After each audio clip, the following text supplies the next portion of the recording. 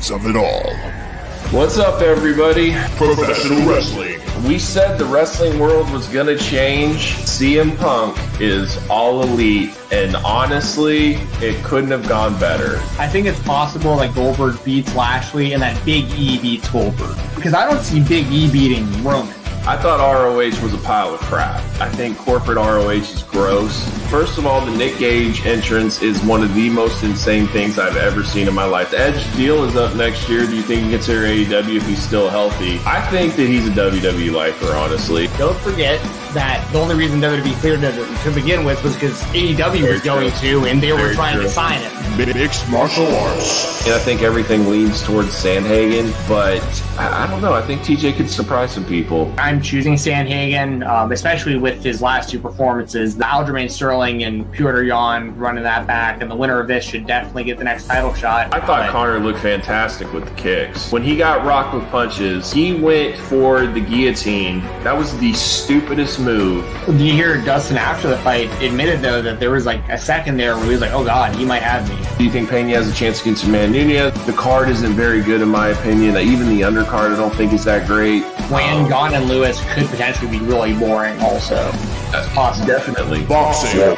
Jake Paul by knockout, probably pretty early. It's pretty telling when Jake Paul was like, let's put up our purses against one another, and Woodley wouldn't do it. I think Tyron Woodley's going to win this fight. He's going to throw combinations at Jake that Jake hasn't seen yet. First off, I'm going to say congratulations to Tyron Woodley for making $2 million. I would like to see Vitor and Jake, because I think Vitor would beat Jake's ass. Laugh out loud, so funny that this is the boxing people talk about most instead of the best boxers fighting. This is what boxing has become. The promoters have not allowed the best fighters to fight the best. They protect their own interests, they protect their fighters, and they never let the best fight the best. And there's multiple champions in the same weight class, and they still won't fight each other to unify the belts. And this is what has allowed YouTubers to come in and take over the sport.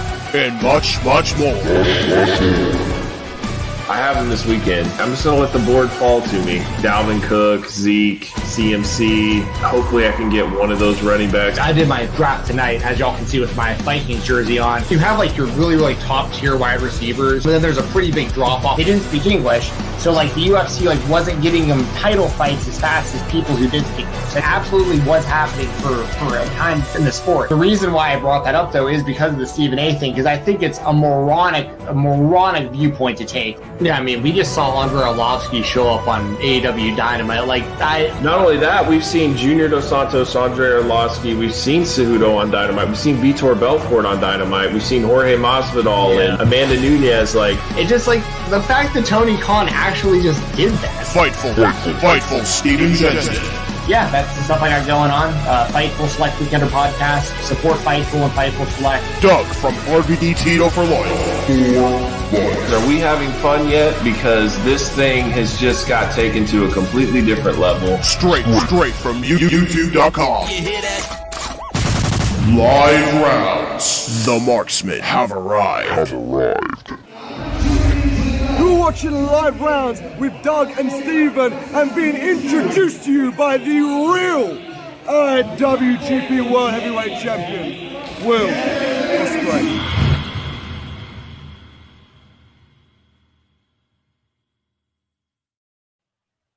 What is up, everybody? Welcome back to Live Rounds, episode 87.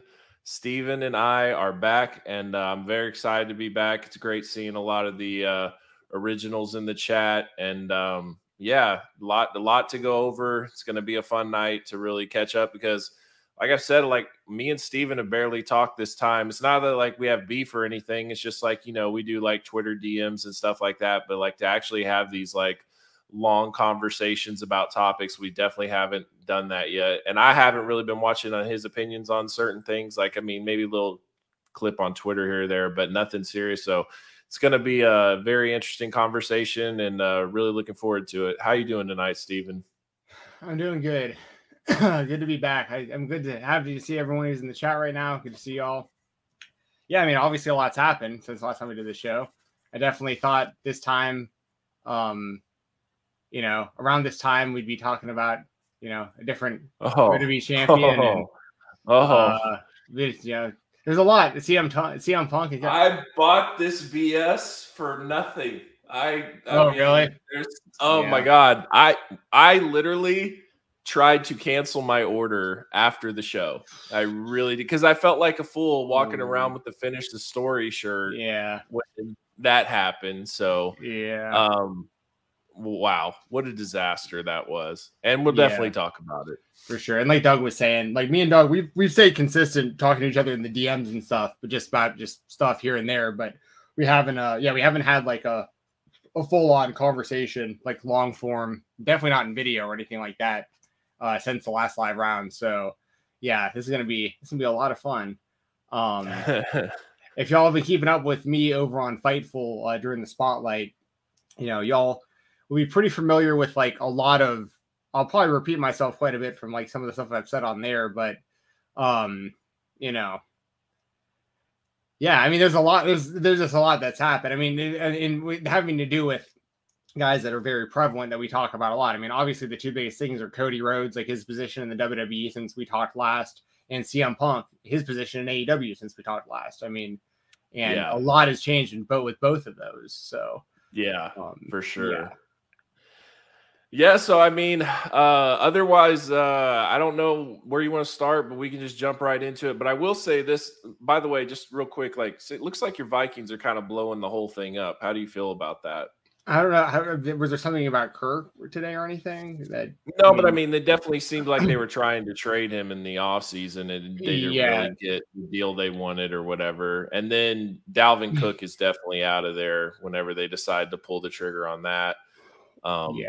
I was gonna say, so like I know that they were open to moving Kirk if like the right situation popped up, but yeah. But as far as Dalvin, I was saying since the beginning of the offseason, I love Dalvin Cook. I think he's a great running back. I think he's an asset to like any team. Like he really is, especially with his breakaway ability. Like when he gets like through like one line of defenders, like he could just go to the yard like at any moment. He's a super talented running back, but what he produces for what he gets paid versus like just what running backs get paid now with the committee running backs and stuff. And Alexander Madison is just like when Madison starts games for us, he's like I can't confidently say he's as good as Dalvin Cook, but it's not noticeable enough of a difference where like, and we just paid Madison like not even that. We paid him decent. It's a good deal for both of us. He's getting not that much money, whether he starts or he's the backup, and we know what we get with him, and we're mainly going to be based on, the air attack anyway with Kirk and with, I mean, that, I'm blanking on his name, the dude we just drafted, obviously with Justin Jefferson, this new wide receiver looks pretty nasty that we drafted in the first round. Yeah. Yeah. So Addison, anyway, right? Yeah, Addison. Yeah. Yeah. And and then everything with Hawkinson, and I think we have a really good team. So I don't think they're really blowing it up, but like obviously Thielen leaving, I don't love that because I love Adam Thielen. I wish he would have retired a Viking, obviously. I like how he was like, I'm gonna want to go to a contender. It's like I'm gonna go to the Panthers. Like, no, I don't buy that. All that happened with him was he views himself still as like the top wide receiver on a team. And I think he can accept not being the man with Jefferson. I think he just still wants more.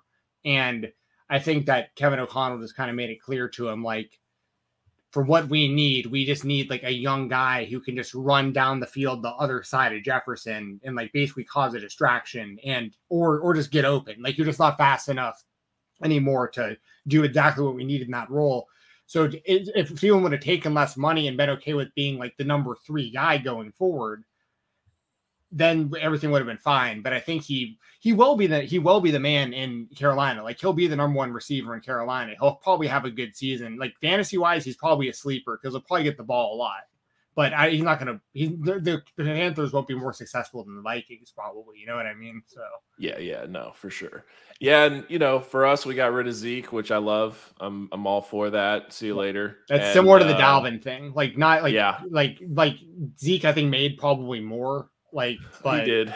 yeah, But I mean, they were close to the same range, and in yeah. the end of the day, just nobody wants to pay a running back that type of price. Plus, at the same Pollard. time, like I'm just so excited to have a team with speed. Even Yeah. though our backup running back is like 5'3", he's still very shifty, very badass from Kansas State. He carried the ball a lot, so I'm looking Pollard's going to be forward to the that starter, dynamic. right? Yeah, for sure. And Yeah. So like, if he's he's coming off of injury, and they yeah, said though that he's like ahead of schedule. Like he probably won't even miss any of training camp. So he's better than super Zeke at this point excited. anyway. Honestly, like Absolutely, yeah. So absolutely. And then we've got nothing but speed now with Cooks in there, and like that's what I'm excited. We've always had like slow big receivers, slow thud running backs. Like now it's like we really have some speed to really have some big plays. So I'm looking forward to that, and I feel good about our defense. And yeah, we should be in a lot better shape. Your defense should be way better this year too, so that'll yeah. help a lot. Well, and it's like like Harrison Smith did what I wish Thielen would have done. Like he took the pay cut. He's Yep. wants to retire a Viking, and he Yep. understands that his role this season, and if he's going to be there for the next couple seasons, is basically to help develop the young guys. Like Lewis Seen, that guy we drafted last year from Georgia, who got injured like really early in the season and was out all year with that leg injury. Like he's going to be coming back as a safety. We got to like get his development going. And Harrison's still a good player, but we had to move on from guys like Eric Hendricks, who just like wasn't producing what his pay, was. And he was just guys are just getting older, and like it just is what it is. Like they're just getting older a little bit slower, and we can sign guys for cheaper that are younger. It just the nature of what it is. Yeah. Yep. And I love all those guys who left Minnesota. The only guy that I would have any really gripe with, I guess, at all would be Zadarius Smith, because he kind of made it public that he wanted out. And it was kind of like with Dalvin, I get it. Like it just with his situation is what it is. This is better for everybody if he leaves probably. Like it's just better situation for everyone. But it's just a matter of getting something in return for him. Like because if not, we can just hold on to him and let him be a free agent whenever. But it just like you remember when we got so much crap for getting a 5th round pick for Amari Cooper. But then the Cardinals just cut DeAndre Hopkins for absolutely nothing. Right. You know what exactly. I mean? A lot of this is about value. It's about the contract. It's about how much money is going to cost to eat it or save or whatever. And like, if you can get a rookie wide receiver that's really good, you're going to give up a lot of draft pick, cash, whatever to get that player. But like when they're already a veteran, a lot of times teams won't even give up a late round pick to get that contract. They want that contract done, and then they'll do their own contract. Yeah. And so it's obviously so important what winds up happening with those picks, because like with the Vikings, recent example, obvious one would be Stephon Diggs. Like we traded him, it was for a 2nd round pick, but even then it was kind of like, dude, we just traded away the best wide receiver we've had since probably Randy Moss. Like this better have been worth it. Because we've traded Randy Moss before and it did not work out. And they wound up getting Justin Jefferson with that pick. So it was like, okay, that actually worked out awesome. Because we're paying Jefferson like nothing these last few seasons to produce as like the best wide receiver in the league. Obviously, we're gonna have to pay him very soon, and that's where a lot of these moves really are why they're being made. Like Thielen, you got to take less. Harrison, you got to take less. This and that, you got it. Like we're gonna move you or like whatever, because Jefferson's about to get paid as he should. Like we cannot relive the Randy Moss thing ever again. Like do whatever you have to keep Jefferson long term. So and that's also going to come down to Kirk, of course. That's eventually going to like really take that. Like at some point they're going to have to pay Jefferson and Kirk, and I don't think they're going to pay Kirk also. So they're going to have to figure out who is the next quarterback. This year, apparently, the draft, they didn't have too many good quarterbacks like they saw as like being the guy, but I guess there's some like a more good quarterbacks coming out this year. Apparently, I don't know enough about it. So anyways, that's where it's at. Skull Vikings. Hopefully they have a good season. I'm optimistic about it. I think they'll do fine. I think they'll at least make the playoffs again. Yeah. No, go Cowboys. I mean, I'm definitely excited. Season's going to be here before you know it, and prize picks and fantasy football and all that jazz is coming. So a lot of good stuff. Yeah. Oh yeah. I've done okay in the basketball playoffs so far. Not too bad. So That free I've got one Joker for swear was tomorrow. good. Well, yeah, it was. Yeah. And Joker and just in general is a monster, absolute beast. It's insane that I took like this break from watching the NBA for so long, and then come back into it. And there's dudes like him and Embiid. Like I think Joker's better than Embiid probably, but like there's like guys like that. They're like 7 feet, like legit 7 foot or taller, and running down the court like point guards. Like it's funny because they move slower, and like people still can't stop them because like the way the rules are set up. But they're still not slow. Like when I go to these Hawks games and I see like a center even moving around, like they're way faster than we are. You know what I mean? Like it's still like they're still super fast. So like seeing Joker move around like funny. That. It's like I didn't pay too much attention. I knew he was like an MVP candidate or something. And I saw on there on Twitter, like people are like, "Oh, do rebounds, assists, and points on him." And I was like, "Okay, you know, whatever." It was like the end of the third quarter, and it was like 30 points, 11 rebounds, 12 assists, and I was just like, "Oh, I hit!"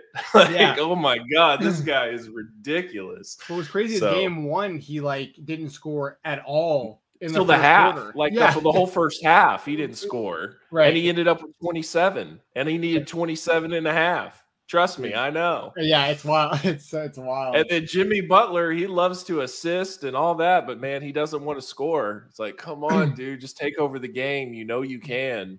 Yeah, I saw there was some kid who is apparently like the top prospect like ever in sports, like not even just in basketball, that I saw highlights about the other day, who's like 7'4" or something, and he like runs up and down the court like between his legs, spinning around like behind the back dunks and stuff. And like this is and now they can travel, they can do a lot too, so it's like they can get away with a lot. So it's pretty wild. Dude, they need to change the rules to where like I haven't thought this through too much, and we don't. This is a rabbit hole we won't go down because I know people want to hear us talk about wrestling, but like they need to change. Coming, guys. Stress this. Yeah, they need to change it to where like you should be able, like if you get within the box or whatever they call it, the square underneath the hoop, like between the free throw line and the hoop, like you should be able to straight up like check people in that. Like you, like right? I'm not talking about like punch people in the face, but like there's because way too often people just run through the middle of it and just 100%. Like bump into someone on purpose and now they don't even have to dribble. They can just run.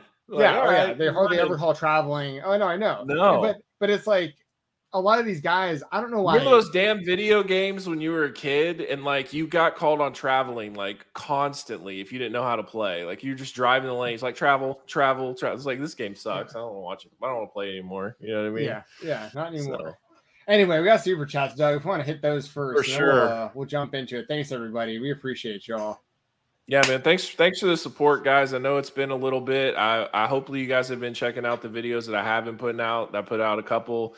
I definitely plan on doing more. And I'll kind of explain like situations and what's going on and stuff. But so let's jump into the super chats, and then I think we'll get into Cody Rhodes because I think that's the one that we really want to unleash on, and then we can kind of chill on the other stuff. Yeah.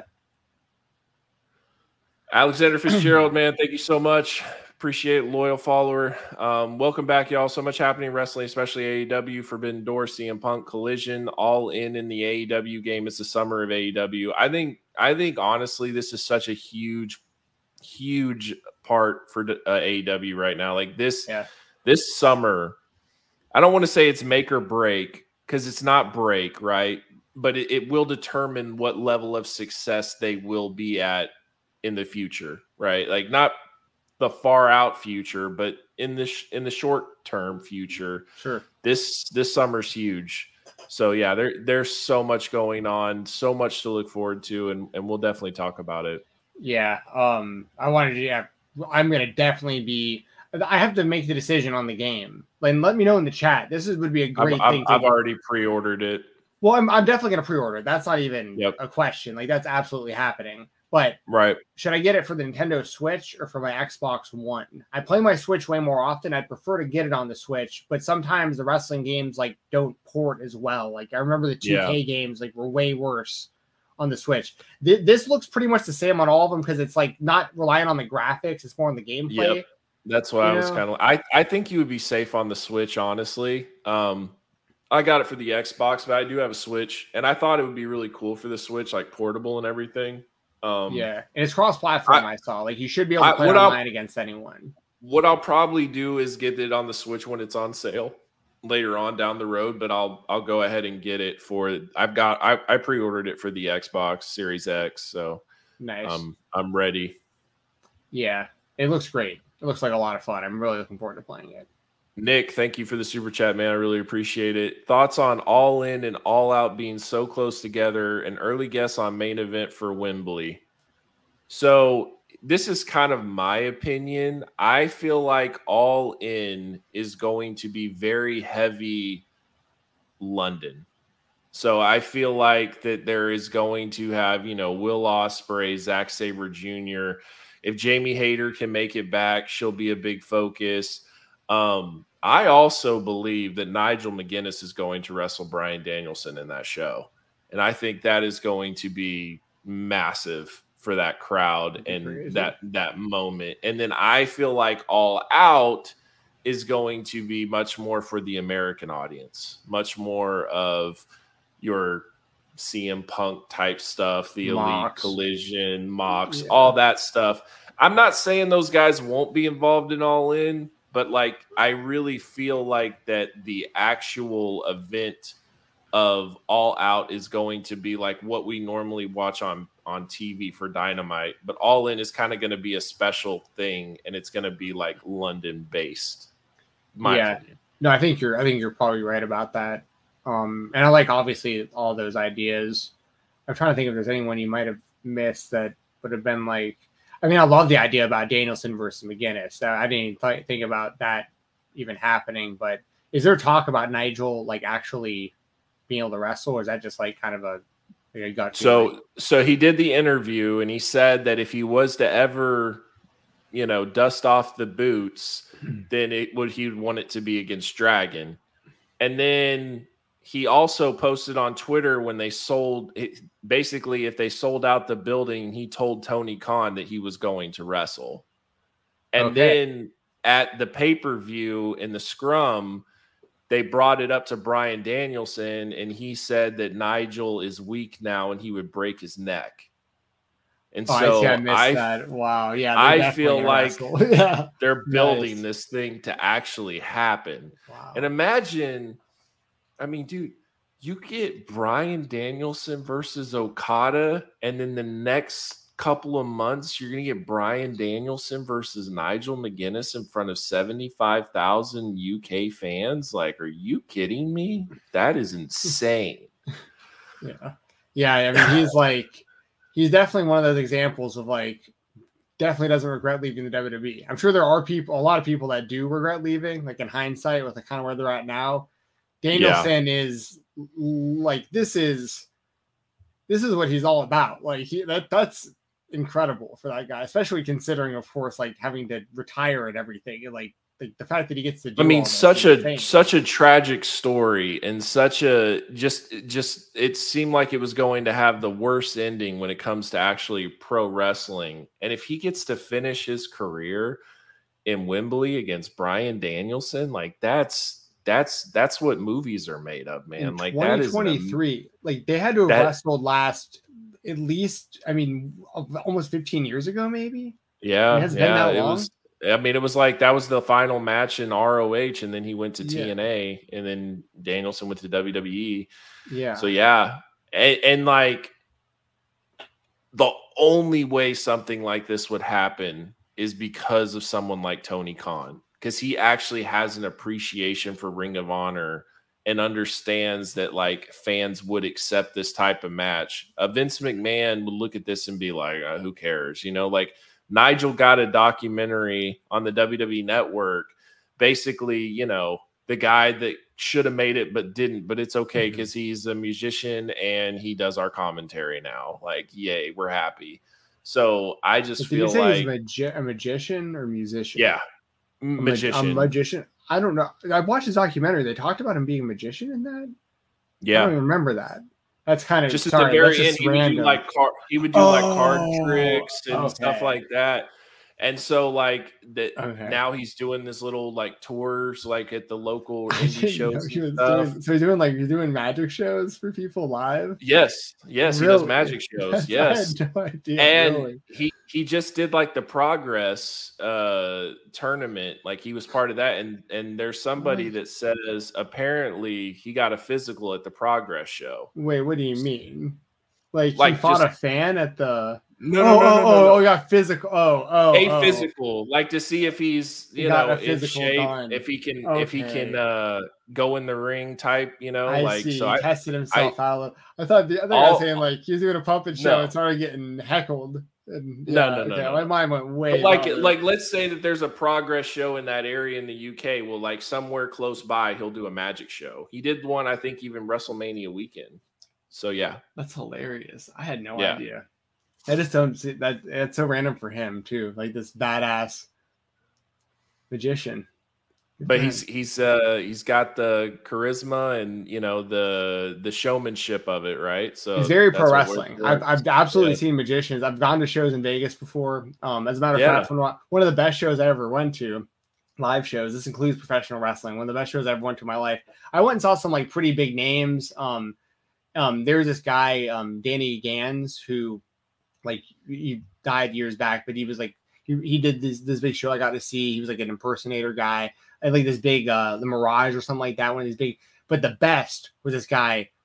I'm sure you're familiar. Have you heard of the Amazing Jonathan?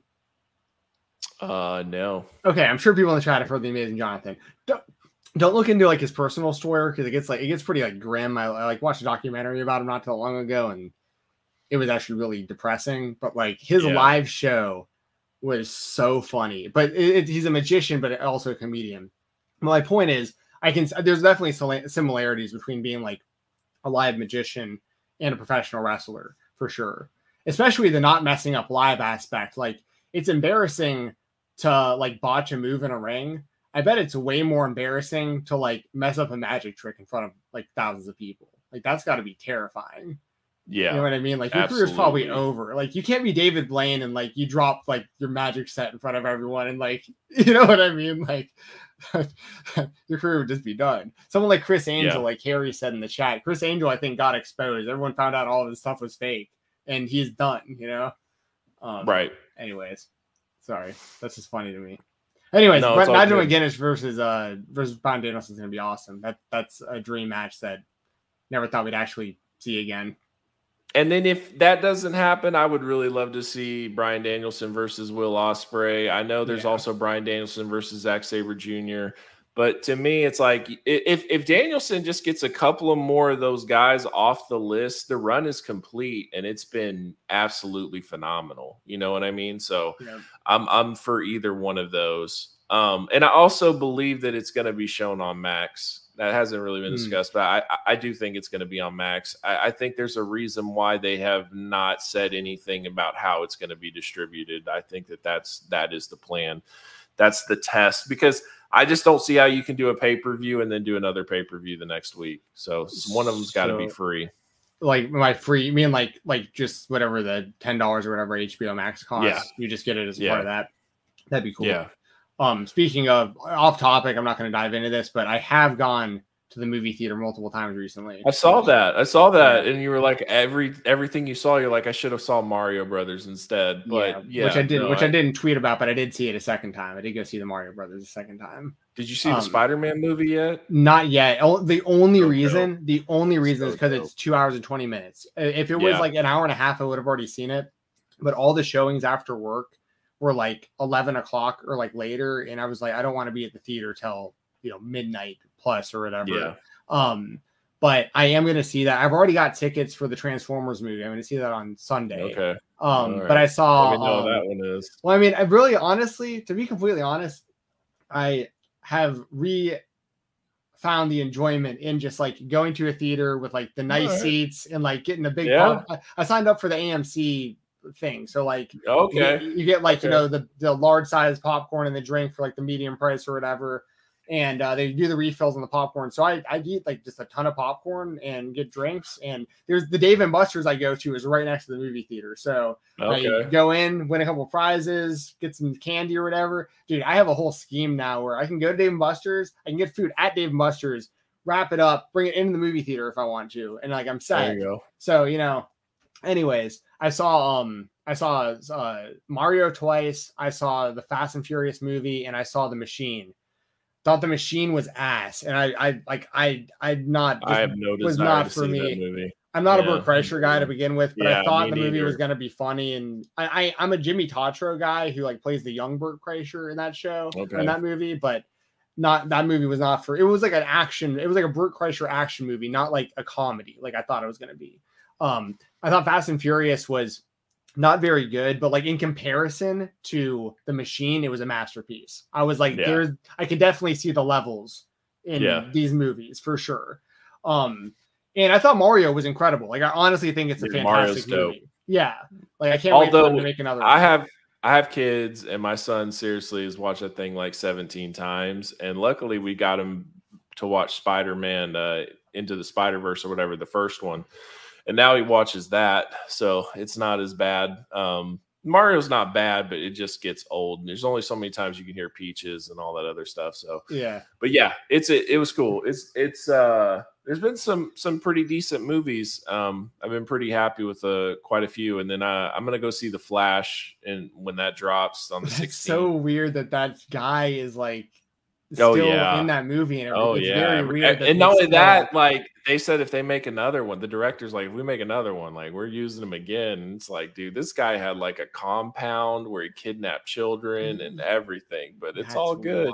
That's wild. Yeah, I'm gonna see I saw that there's a new Ninja Turtles movie that's gonna be coming out like next month. So I'm gonna see that probably. Here's the thing, I haven't seen the first Spider-Man of this like universe or whatever yet. Yeah, but I think that one was only like an hour or an hour and a half long. It wasn't as long, I don't think. Yeah, so it's not as long, dude. It's just so visually stunning. Like the way that they do that animation and everything, it is literally like a comic book turning into life. It's just like you're in awe. Should I watch the first one before I see this one in theaters? I would recommend it. Okay. I would recommend it. Yeah, because it's a year and a half after the first one, but the first one covers a lot to get to where you are there. And this is a pretty long, complex story. So I'll watch that one because I do want to see the Spider-Man. I don't know how much time. Here's the other thing that I've learned. There is a gigantic difference between like Dolby and IMAX and just like the dine-in,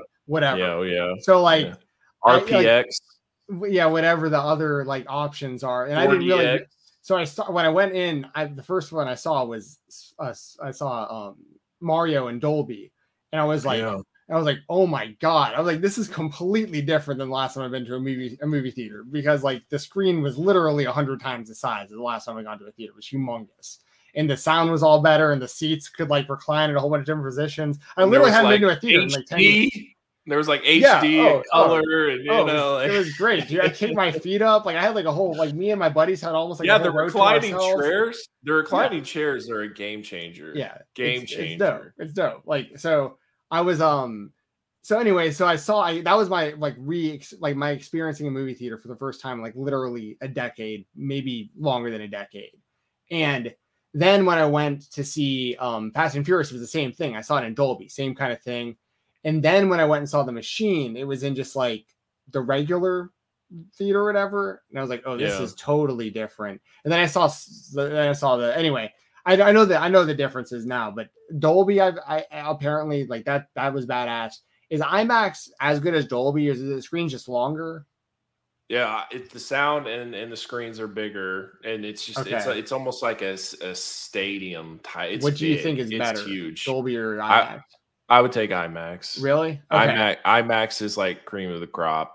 Okay. Yeah. I'll see Spider-Man in whatever I can get at this point, because I know it'll be out for a minute. And that's also, I've noticed they rotate what's in Dolby, so it's really only like one movie in Dolby or IMAX like at a time. That's why Tom Cruise is pissed off about Oppenheimer, because it's going to get all the IMAX theaters. So like Mission Impossible is only going to get IMAX like 1 week. So he's pissed off about that. So okay, gotcha. But hey, let's jump into some other stuff here. It. I don't want to bore everybody with movie talk and everything else. People seem to be liking it. People are you guys understand live rounds. Live rounds is not just about pro wrestling. The videos that I put out will just be about pro wrestling. But live rounds, and we'll talk about whatever. Anything you guys want to talk about, we can talk about. So right, exactly. You know what's funny? And I've gone back and I've listened. There's been like multiple times on AEW where like Excalibur's been like, they're throwing live rounds out there. I'm like, dude, I gotta clip this. I gotta clip it and use it, you know? Yeah, I hear that as well. I notice. So Chris, appreciate it as always. Thank you for the support, man. He says if the Cowboys are healthy this year, then I think they can win the NFC, as we've addressed a lot of key issues from last year. Yeah, I mean, there's no excuse at this point. Like, just if it doesn't work out, then there needs to be some pretty big changes coaching wise, in my opinion. You know, they can go on about the whole Dak Prescott thing, but I think it's just much more about, Dak's not going to be an elite quarterback, but he's more than good enough to get you where you need to go, especially with the roster that we have. So then it's really just about coaching and decisions that they make, you know? Mm-hmm. So, Michael, what's going on, man? I appreciate it. You know, just as like excited you guys, you know, that we're back. I'm excited to see you guys as well.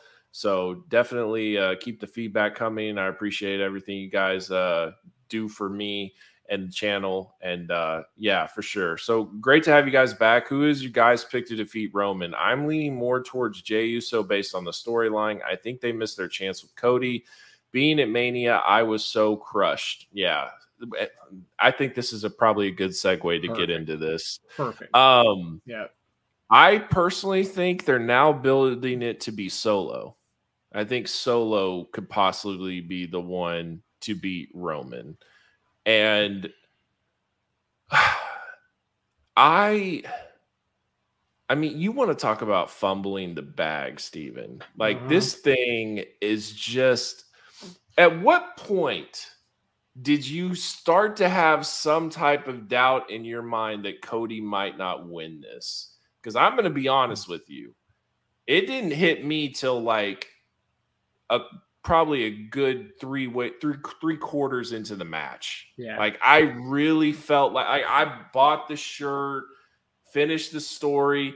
And the reason that I did it is because it's the only thing that made sense. And I don't give a damn what these tribal chief loyalists say.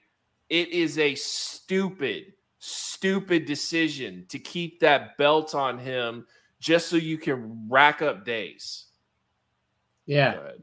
Yeah. So I would say the exact moment I've had nightmares about this many times since it's happened. Like I can vividly outside of the body experience, looking at myself. My brother was with me witnessing this, and this was actually a moment where he would usually 99, literally any other time in my life, actually outside of this, he would take an opportunity like this to laugh and make fun of the fact that I like wrestling so much, and just be like, "This is what you get. Like, it's wrestling. Like, it's fake. Like, blah blah blah." Right? Even he was like, dude, I'm sorry. Yeah. You know, he was like really like he was bummed out for me. So I'll tell you the exact moment. I was standing, right? I'm standing in my living room. I know the exact spot, exactly where I was. I have WrestleMania on 2 televisions, Doug, at the same exact time. And I had it timed out where like I'd literally like paused it and like restarted to where like it was perfect. So my whole living room is screens of WrestleMania. And dude, the moment I realized, oh my God, no way, this might not be happening, was the second that Paul Heyman got on the ring apron. And I was like, oh no, like he's distracting the ref. And Cody had hit 2 crossroads. And I was like, he didn't pin him. He's about to hit a third. Yeah. What's happening? Like, where's the camera? Like, I was waiting for the camera to like go off of Heyman because I was like, what's about to happen? Cody has why hasn't Cody hit this crossroads? And when the image of Solo's thumb hitting Cody has, by many nights, I have woke up in cold sweats and just been like, I can't believe that actually happened. I know. I completely agree with it was impressive enough at like 950 days or whatever it was. Them getting to 1,000 doesn't matter at all. So, and by the way, I disagree. I don't think it'll be Solo. I think he's too new for them to like strap up that fast. Like he just came from. He was on. I don't think it's gonna be anytime soon. I think it's gonna be like a year from now. Well, so I think Roman will hold the belt to at least WrestleMania of this upcoming year. I still think there's a chance The Rock is gonna beat Roman now. Like I think it's even more likely The Rock will beat Roman at WrestleMania if he's available, if they make it happen. I think there's a chance that Cody's gonna beat The Rock.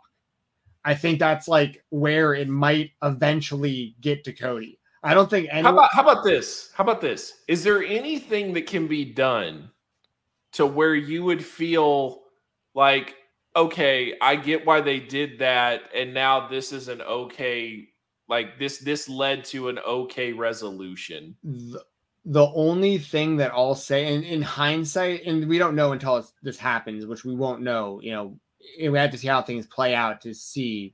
So I can't really say for sure at this moment, but like the fans are definitely still super behind Cody. Like it's not to the level it was heading into like Cody's entrance for WrestleMania was the most over he was going to be. So over. Like it was time. So over. Everyone was and there's that time, dude. I remember I was sitting in the couch and I was watching the show, and it was when they were staring at each other down in the ring, and I was just like, damn, man, the WWE did some good business here. Like, this is perfect peak level hype. The crowd is going crazy. It almost felt like, you remember when Danielson faced Omega at Grand Slam, and everybody was just so excited and happy to be there. Like, we are at peak business. This is going to be the momentum shift.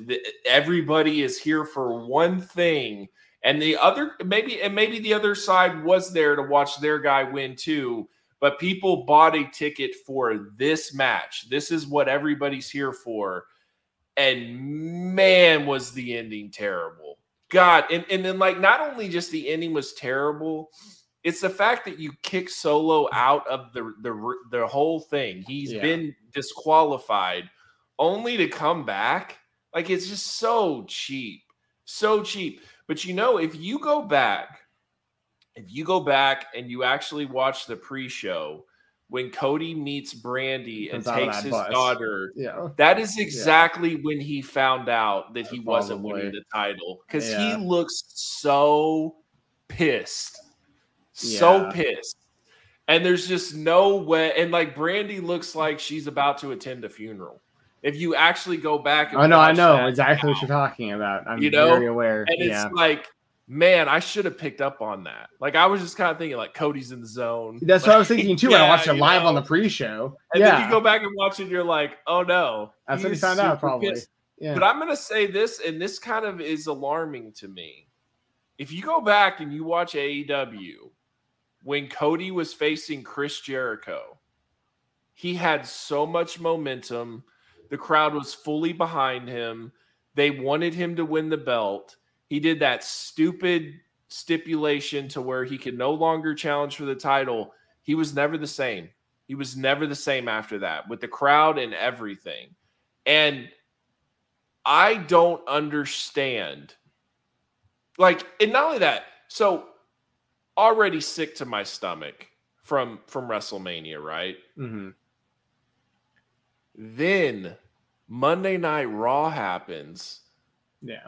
And I felt even worse Brock at the end of that. Beating him down. Yeah. Brock beating the living piss out of Cody. And like, what was that supposed to do? How are we now keeping? And then it's like, well, Cody's got to earn it. Right. Earn it. Like the dude went from being Stardust, you completely humiliated. He came back and he's been nothing but over this entire time. Wrestled with a torn freaking pec, came back and rushed his ass off so he could be back for the Royal Rumble so we could have this moment. And then it's like, nah, Roman's the draw, so Cody has to go earn it. What? Yeah. No, and see, part of this is like it depends on, well, 2 points. The first one being one thing that has to be brought up, but I don't want to talk about this too long because the other point's more important, probably. But we found out about the sale of the company being official like that day, pretty much. So like how much of it also was the new people being like, we know Roman works, so we want him to still be the guy. Like we don't know when the decision was made for Cody not to win either, like for sure. So I don't know, but I will say this too. What really I was like almost I break my hand in a fist clinch. When Triple H was like, in the WWE, we never finish stories. It's like, you son of a bitch. Yeah. You son of a bitch. A terrible, terrible mindset to have. But like, so basically the other thing I was saying is that there's no way of knowing until this all happens or doesn't happen. But where we're at right now, unfortunately, reminds me a lot of like Lex Luger, like WWF Lex Luger with Cody, where it's like even to the titanium arm thing, like he got the plate, like Luger had the thing in his forearm, the plate in his forearm. He's got the Lex Express hair and like the whole. I feel and Vince like never went all the way with that, and for whatever reason, and Cody, there's like a lot of similarities there that like really worry me now. Where I'm like, dude, does he just see him as like basically like another Lex Luger, and they're just not going to go all the way with him? But on the other hand, the like, you know, like his entrance with like the whoa during his entrance. That's getting louder, and like now there's more people actually singing the song. And when they went to when they got to other countries, there's other people singing the song in English, like, you know, where places where English isn't even like Saudi Arabia. Like, I mean, and it hasn't even just there. Like I've seen other like multiple countries now videos of people who English probably in their first language, and they're adrenaline and not only that, where like, you wouldn't think that the guy that's called the American Nightmare would be the most over in some of those certain countries, right? And they're like going to buy like American Nightmare merch, like, American flag is all over this stuff. Yeah, you know. And so it's one of those things where it's like, if the only thing that saves this, okay, the only way this works, I'm not feeling good. And this is the perfect scenario for me. There's other ways around this to get to the same result, but optimally, I would probably do this. Okay, because we have Money in the Bank, and then we have SummerSlam, right? I would do Money in the Bank. Cody wins Money in the Bank, like he wins the briefcase. Okay, we know last year we've talked about it before how like it was heavily implying that the winner of that was going to cash in at WrestleMania, and it was probably going to be Cody. That probably would have been how he got there instead of the Royal Rumble entering at 30 with the injury and all that stuff. That all said, okay, let's say this year Cody wins Money in the Bank, and then he has his trilogy match with Brock Lesnar at SummerSlam, but the briefcase is on the line. So like something is like up for grabs in that match. Like Cody has to defend the briefcase against Brock. If not, Brock's gonna get the briefcase. And you do that match in like the fight pit or something. Like it's got to be a stipulation. And I don't think it's going to be Hell in a Cell because we just saw that. I don't know what stipulation they'll do. I don't think they'll do an I quit because I can't see either guy actually saying I quit. And I don't think they'll do like a Mankind Rock thing where like they just say it over the speakers or whatever. Like they'll maybe like Last Man Standing or something like that. Maybe something like that where like they can kind of protect someone because no one's really getting pinned or submitted. Just you could put like a freaking slab of concrete on Brock's chest and keep him down or something. But honestly, what I would do, I do the fight pit. I would have them just do a straight up fight pit, and Cody wins. Like Cody straight up beats Brock Lesnar in the fight pit. I think that'd be, especially because so much of the story is based on the Kimura lock and like Cody countering it with a wrestling move to pin him the first time, and Brock making him not tap out but pass out to a like they're heavy. And Cody keeps saying he wants to fight him. So I'm like, what more badass of a way for Cody to win this feud than he beats Brock Lesnar in a fight in basically a UFC octagon situation? Like that'd be pretty badass. So now you have Cody. He's beat Brock. It's over. So now now we're heading into the Royal Rumble. he's got the Money in the Bank still. He can just call a shot. Like, come WrestleMania, whoever the champion is, I'm WrestleMania main event. I'm doing that. Like, I get my do-over, basically. I've made whatever adjustments or mistakes he made last year. He has prepared for an entire year for this, and he calls a shot. Or you can go the easier route, and Cody just wins the Royal Rumble again. I mean, you could always do that. This year, maybe he does it from number 1 instead of number 30. But regardless, Cody would have to beat Roman Reigns in the main event of WrestleMania 40. Like, that's the only thing that like salvages this at all. It's just a shame that we'd have to wait that long for it to happen. And there's a lot of things that can go wrong. There's injuries. There's other people potentially getting hot or getting cold throughout this thing. Let me say there's the Rock intangible. Yeah. Let me say there's 2 people that I think you should be concerned about to possibly take Cody's spot is, and I don't agree with it, but I can see it in the WWE universe. LA Knight. I think if he gets hot, dude, it's going to be bad. I will eat my own telling face you, if LA Knight beats Roman Reigns. Dude, I'm not saying he's going to beat Roman Reigns. I'm not saying he's going to beat Roman Reigns. I'm saying he's going to take Cody's spot into facing Roman Reigns. And I'm not even necessarily saying he will face Roman Reigns. I'm just saying that Cody's getting put on the back burner because LA Knight gets super over. Just beware of that. And then I also think that Gunther, if he starts to really have a long run, Gunther and Roman Reigns WrestleMania could be a very big match. But we're not talking about just pro wrestling, Steve. We're talking about the WWE universe, and the WWE universe likes LA Knight. And if he actually becomes like a legit babyface that gets a push, these people are going to be marking out for this guy. I hate that idea so much. Like, y'all have said some crazy. Y'all have said some crazy. You know what I hate? You know what else I hate? I really hate the idea of after Cody feuds with Brock, he gets Bray Wyatt. Because if that happens, it's in real bad shape then. Because the problem with that, I don't think Cody can keep his baby face way over star power after a feud with Bray Wyatt. I think people just kind of lose. Nobody does. They just lose interest. Yeah. And then also, is the WWE's idea of him finishing the story beating Roman, or does he just need to beat Seth and become a champion, and then they're just going to sell it that way? Right. Because that's another thing. And that's another thing that's in the way that I view it is I feel like as long as he gets a belt, they're going to be like, you finish the story, it's fine. Like, no, that wasn't what it was about. And it was about the timing. It was such perfect timing. And if you look at it, if it would have been Brock and Cody for the title, and then Roman feuding with the Usos and the bloodline falling apart, and he's lost his title, and now he's being questioned as a tribal chief, and it's all totally that. Different. Makes way more sense. Yeah.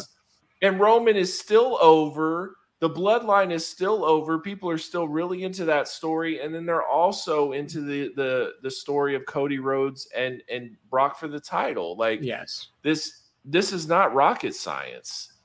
Oh, no, I completely agree. Like, the Cody and Brock stuff is a trillion times better if the title's on the line with Cody as the champion during this, 1,000,000%. And that was another reason why I thought Cody should potentially win Money in the Bank, is because technically he's on Raw.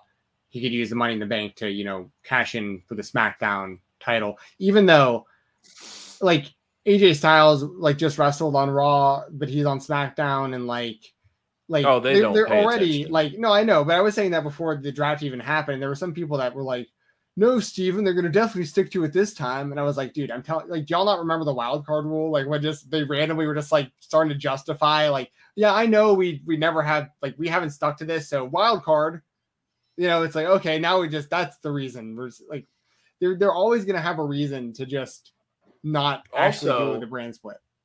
I think in a WWE universe, probably the biggest match you can do is Roman versus Seth at WrestleMania. In a WWE universe, I think that, especially with the history with the Shield, and they like those guys more because they were loyal, right? Like, I'm just saying, at the end of the day. So I think that was the hardest part. Is I felt like that the WWE was just going to be fair by Cody and just like, look, you earned it. You're over. You're bringing all this American Nightmare stuff, and everybody's eating it up. It's working for us. We need a big baby face since Cena's not here anymore. Like, I just felt like he was going to be able to skip the BS. But He did like 15 and Make-A-Wishes like before WrestleMania. Like he 100%. did like Like, all I the just felt Make-A-Wishes. like he was going to skip the BS. He was working Yeah. house shows. He was doing all that. And then it was like they turned heel, and then they immediately just had him start going through the BS. Like, not only that, not only are you going to face Brock, we're going to break your arm, and you still got to face Brock. And we're just going to watch you just get the shit pummeled out of you every week. Like, it's so stupid. And it's so like Vince McMahon. Like, it just, you can say whatever you want about Triple H and all this. I feel like Vince has this storyline. This is his baby because it's Brock, and it just so seems like you want to earn it, pal. You want to be a champion here, pal. You know, like, I thought that whole throne thing was cute, huh, pal? Yeah, exactly. We saw that. Yeah, you thought we were just gonna come back in here and we were just gonna give like you they waited a year. They waited a year. Like, these ruthless bastards waited a year to show their true colors, and then they finally did, and it just was such a letdown. Ugh. Well, I will say this. On the bloodline side, them having like a civil war or whatever, that is interesting. Like, although like it seemed like it cooled down a lot after WrestleMania, but it's picking back up now that like the Usos are like on one side and Solo and Roman are on the other. I think the person who has the best shot would be Jay, probably out of that whole group, but to beat Roman. Like, but I also don't think that that's necessarily like the big thing with why is it Jay the one that kicked Roman? Like, Jay has been the one that's been like really like, you know, you're pushing it with me, Oos. Like, I'm like this close, and he's, you know, like Jimmy out of and remember, I mixed them up and all this stuff, and it's like, no, it should have been Jay. It should have been Jay that did this. And then now Solo, and they're really protective of Solo. That's why I think he has a chance to be like the Batista of this group. Like, once he finally turns on Roman, then Roman becomes like the Triple H coward, and Solo becomes like the Batista wrecking ball that's looking for Roman, you know. But dude, like, it's becoming so like TV Hollywood though. Like, I feel like they're about to have a casting call for a Samoan that's 6'3", that's 260 pounds, and who can fit a role. Like, because they don't ever want this thing to end, and it's going to start to feel like the NWO, where it's like, at what point do you let a great thing end? Because it's very hard to do. It drives business, right? That's why you don't want Roman to lose the title, because business is booming. But like, at some point, this bloodline thing has to come to an end.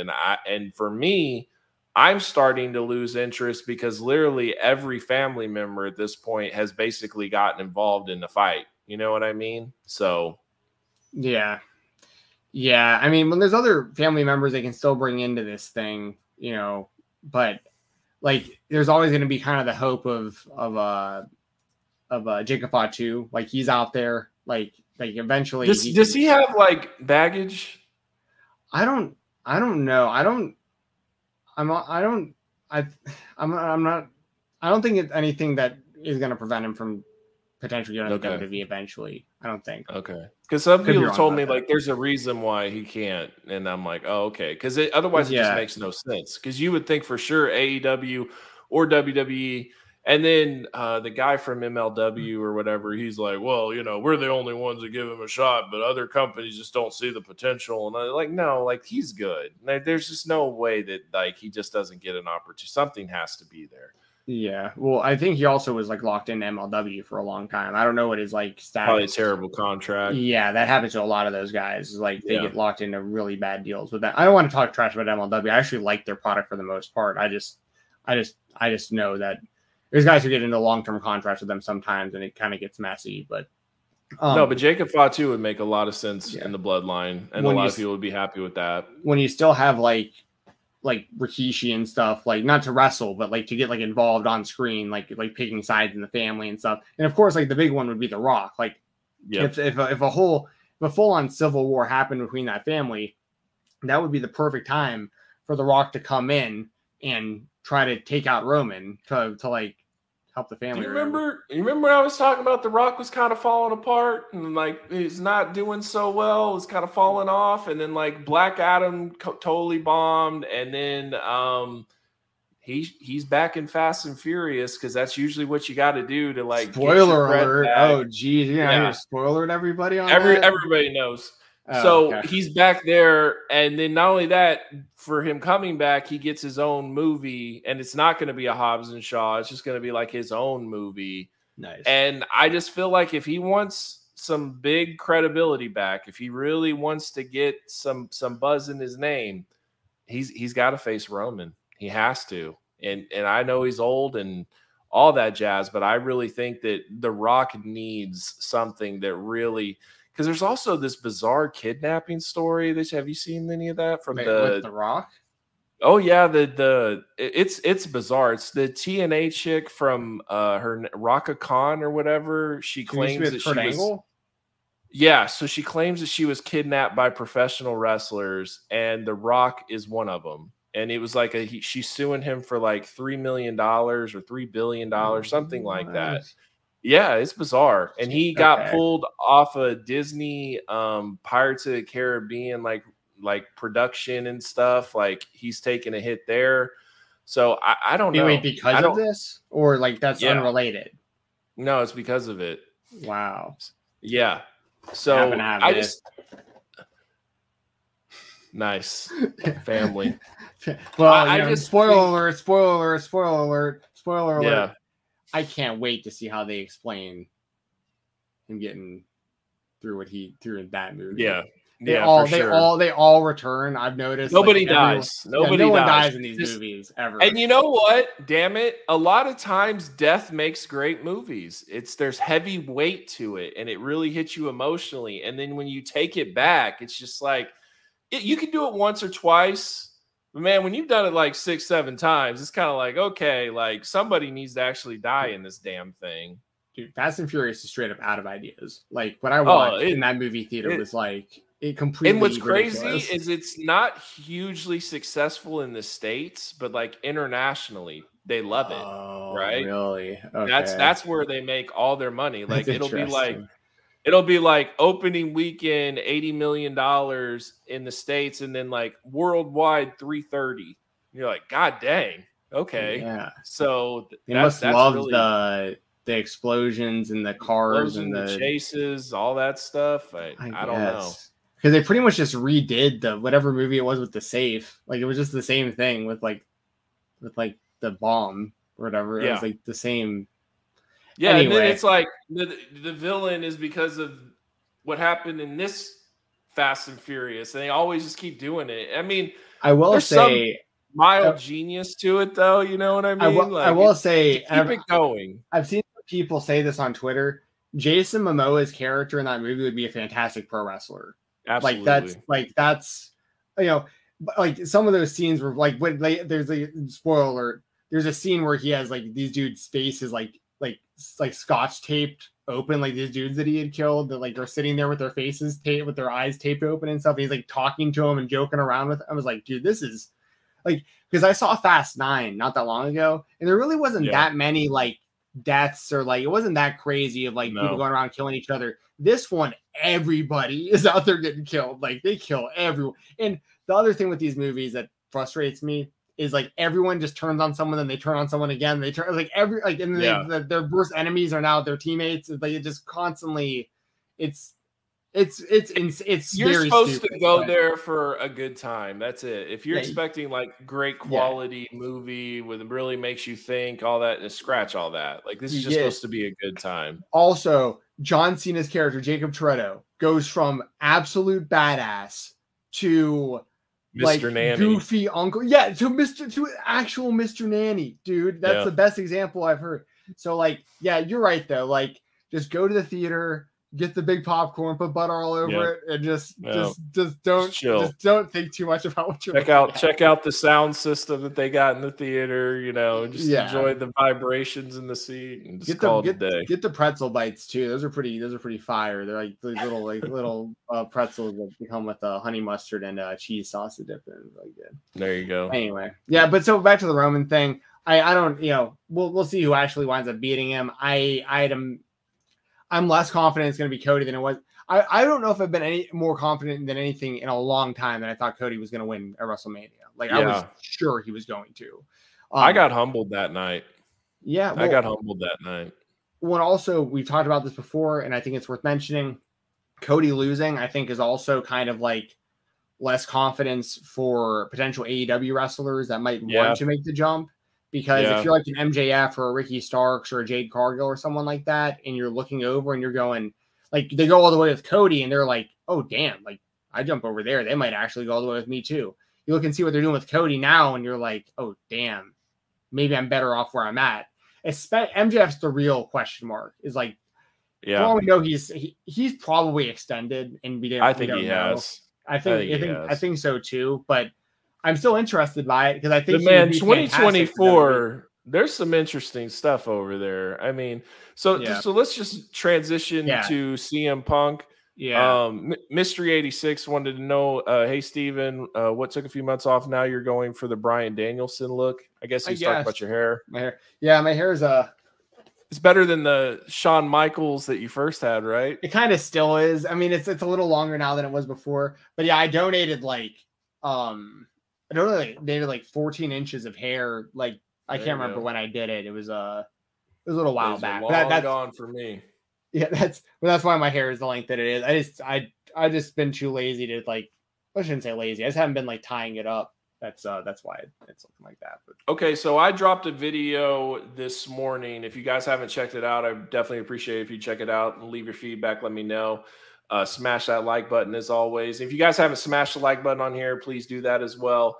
But I dropped a video on CM Punk. I gave my good, bad, and ugly of what I think overall could happen with him returning. How are you feeling about CM Punk coming back? I agree with most of what you said in your video. I would say where I disagree the most would probably be in the good category, where you talk about, and you probably don't mean this literally either, but you say that I think you said something like CM Punk, like AEW needs CM Punk, I think is what you said. But I don't know if you said it exactly like that. Like what I'm getting at. I know what you mean. Yeah, what I really am getting at, and I don't even know if I'm necessarily even disagreeing. My point is, I think that AEW is fine with or without CM Punk. But I think that the ceiling for how popular or how successful they can be right now, the ceiling is higher with CM Punk there. I get that. But I think AEW, they're still putting on great shows. Their pay-per-views are going to be fire. Everything we know that's coming up. We can do all this without CM Punk. I'd be fine. Yep. So that's really the only, I guess. And then I really agree, or I'm interested by, because you're on both sides of this, because you also said in the ugly category that CM Punk could potentially just destroy the company completely. Yep. And I think that's extreme, but I think it's potentially could, because he's already kind of divided the roster. If you had to make 2 shows, and the one show Collision is when they put that press release out, I literally laughed out loud because it was Thunder Rosa, who's been disgruntled, Miro, who's been disgruntled, Andrade who's been disgruntled. It was Powerhouse Hobbs, he was an ally of CM Punk's, guys who Punk puts over. I promise you, Danhausen will be on Collision. Right. It'll be Danhausen. It'll be Brody Ricky King. Starks. Probably Ricky Starks. Anybody that's gotten a fight with Sammy Guevara. So Eddie Kingston, if he ever goes back to AEW, it's very obvious what they're doing. So it's, and then it's also for the guys that creatives had nothing for you for a year. So Scorpio Sky, right? Okay, you can come over here, Right. Or they'll find a spot for him, or those people maybe on Dynamite. But honestly, I would like to see someone like a Sammy Guevara leave Chris Jericho and like go to Collision and let's see what you have on your own. You right, know without what I mean? having to deal with like some sort of like big story for like a breakup or something, just like clean split. Right. Just go Just- see what you can do elsewhere. You're I like in the that idea. transfer portal, you know, whatever they call it. Dude, I'll also say this, like full transparency, like when I was watching the Pillars 4-way, which is one of my favorite matches in AEW history, honestly, I love that. Awesome. I love that 4-way so match. Awesome. For what that needed to be, for what the investment that company's put in all four of those guys since day one. They also, real quick, did you hate the buildup as much as everybody else did? Because I felt like some of the promos towards the end got better, and I also felt like they put in a lot of time. Whether it worked or not, I'll go with maybe it didn't work as well as they wanted, but I felt like it wasn't like that they just half-assed it and just threw this out here. Like, okay, all of a sudden they're four facing each other. Like, they put in a lot of time, effort into trying to build this thing. I just think the issue is they could never make one of them look like they could actually win. That was the biggest issue they had, in my opinion. Yeah, and that kind of is a good, that kind of like is the kind of point I was getting at, is that the match was so good and everyone did so well that, you know, going into it, everyone knows I'm a big Darby Allin fan. I was a big Darby Allin fan pre AEW existing. Like I've been pulling for that guy for, like I saw him wrestle Joey Janela in a high school gym in Chattanooga like years ago. Right. And I remember being like, this guy's incredible, but he'll never get an opportunity because he's just too small. Like being the biggest wrestling fan in the world, that was just reality. I was like, I just really don't, the WWE is never going to take a chance on him. And then when AEW came around and I saw him knock it out of the park there, like I've always pulled for him. And Jungle Boy, like, you know, there's always been plans for since day one. But like, he's just not ready to be in that position, in my opinion. But I'm not gonna lie, dude. Like Sammy Guevara, if he could become like just more likable or whatever they need to do, and like they need to go all the way with like make people hate him, or they need to go all the way with like let people like him. But he's so good in the ring that like good. When I was watching that 4-way match, I was like, dude, Sammy could be their world champion. Like if they played it right, he has the talent and like the look and everything. I could actually see. But you're right. There's something about like his acting that is so cringe though. Like if he could ever get to the point to where he is natural and it's just comes across that way, then like maybe he could be, I'm hoping that when he gets to like 35, 36, he starts to have that just more maturity. You know, he'll be a parent, all that stuff. Like I'm hoping that he'll start to be like almost like Eddie Guerrero-ish, like where it's just the much more mature, intimidating character. And, you know, people can laugh at me all they want by saying that, but it's like when you put in that much sweat equity, when you put in like that much time with the company, like eventually people just start looking at you differently. And I just feel like Sammy's going to be one of those guys that as long as you keep chipping away, eventually it might work out and he'll have that respect, you know? Well, because the thing is, in the ring, he's always been fantastic. So it's just been a matter of like even like Cody's last AEW match, that ladder match that he had with Sammy, that one-on-one ladder match was one of my favorite. And I'm biased with Cody, but even for people in the chat who aren't Cody fanboys like me, let me know. Like I thought, honestly, outside of maybe some of like the absolute classics that you're always gonna have to put at the top of a lot of these lists, like Shawn Michaels versus Razor Ramon and that kind of stuff. Like that's all TLC, like the original TLC 2, like those kind of matches. I get those being like in these kind of conversations. But honestly, Cody versus Sammy Guevara for that TNT title and Cody's last AEW match was maybe the best ladder match I've ever seen. Like I thought that match was incredible. Like especially the spot where Sammy went from ladder to ladder and gave him that diamond cutter. Like that was insane. Like that was such a good match. So I just think there's time he can't say he's the best ever. Like I get that you're trying to show confidence and all, but like that just is not believable. Easy on the overacting cringe, and like he can get there, man. Like I'm a believer in Sammy. I've always defended Sammy. I think Sammy's awesome, and especially if you buy a ticket, man, and it's like a big show, like Sammy is going all out. Like there's just no way he's not. So I do think he should beat Jericho, though. Like, they should pay off him being under Jericho for so long. Like, and obviously, I think Jericho's the GOAT. Jericho is my favorite of all time. I mean, obviously, Jericho and Cody, like, obviously, those are the dudes for me. But, like, I also, acknowledge. I don't have blinders on to what should and shouldn't happen most of the time. And I really, Jericho should put over some of these guys like Sammy. Yes. Obviously, putting over Adam Cole, big, right? I mean, not that Adam Cole really needed to be put over, but in AEW, beating Chris Jericho in a feud is getting put over. Like, he means a lot to the company, especially if you're going to head towards a world title match, which it looks like Adam Cole is going to be the challenger for MJF sooner than later. Yeah. So anyway, I that all said, I thought like the 4-way pillars match was awesome. Obviously, the Anarchy in the Arena match was awesome. CM Punk, his return. Listen, like, so we got a super chat from Fitzgerald. Okay. I think this is a good one here. Yeah. Thanks again, Alex. I appreciate it. And I believe, I don't know if you were the one, Vincent, or it was you that were asking about memberships. I'm working on it. I really am just kind of stuck on that middle tier in tier of what to offer. But I've already made actual emojis for the chat. If you're a member, that you'll be able to use these emojis. And if you get more than 5 members, then I can add more emojis. It'll also highlight your name in green, and you'll have like a little badge icon, so we'll know who's a member and who isn't. Nice. So that I'm definitely working on, and that'll be like the low end price, and then the mid-tier price, and then like the bigger price. So I'm going to look into it, but let me know what you guys would want to be offered as a member that you think it would be worth it to actually pay your money for. So I definitely appreciate any feedback that you can give me on that. We should have some sort of.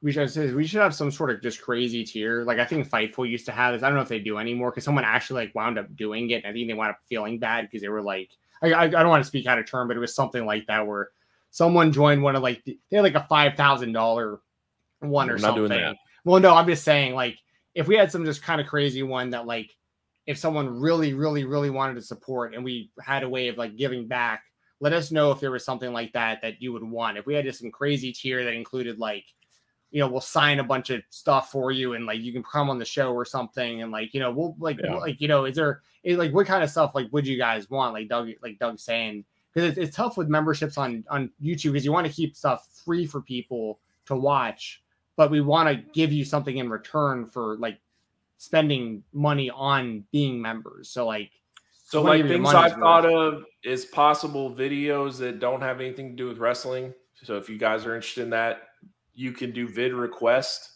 I was thinking about something like that, so where you can actually request videos that you would like to see made. Possibly being on live rounds.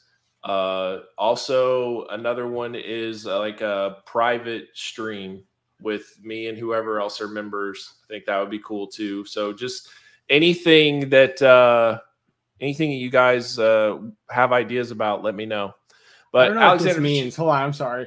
I have to find out what this means. The mystery 86 in the price. I'd pay the money to MJF Steven Fran. I don't know what that means. I don't know, but that's like to really go heel on me. Yeah, as long as I got a cut of whatever that was. Like, you can come in here and roast me, I guess. Like, I'll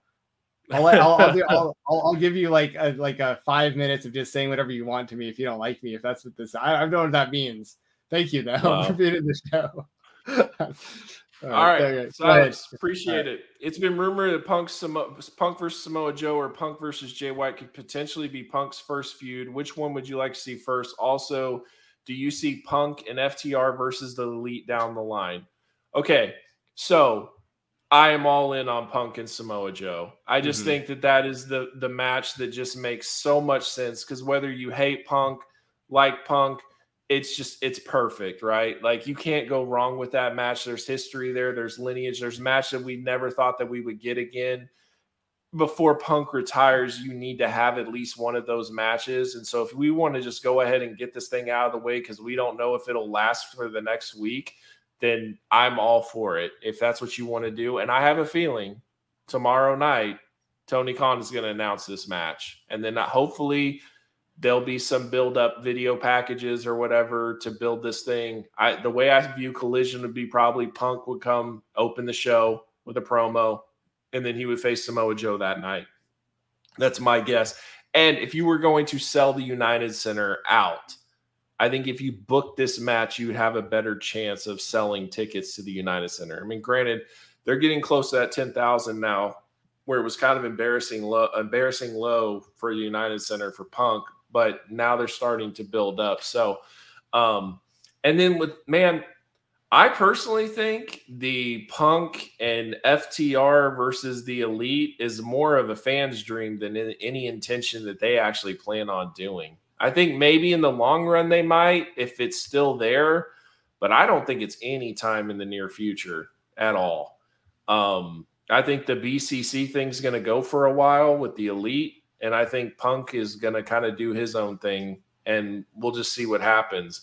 But in my opinion, AEW needs a strong baby face, and we have never gotten like a full-on baby face push to the moon Kenny Omega run, and I feel like there is nothing bigger than a full-on babyface Kenny Omega versus a full-on CM Punk heel. I feel like you could sell out any stadium in the country with that match if it's built right. That is the biggest match that AEW can do.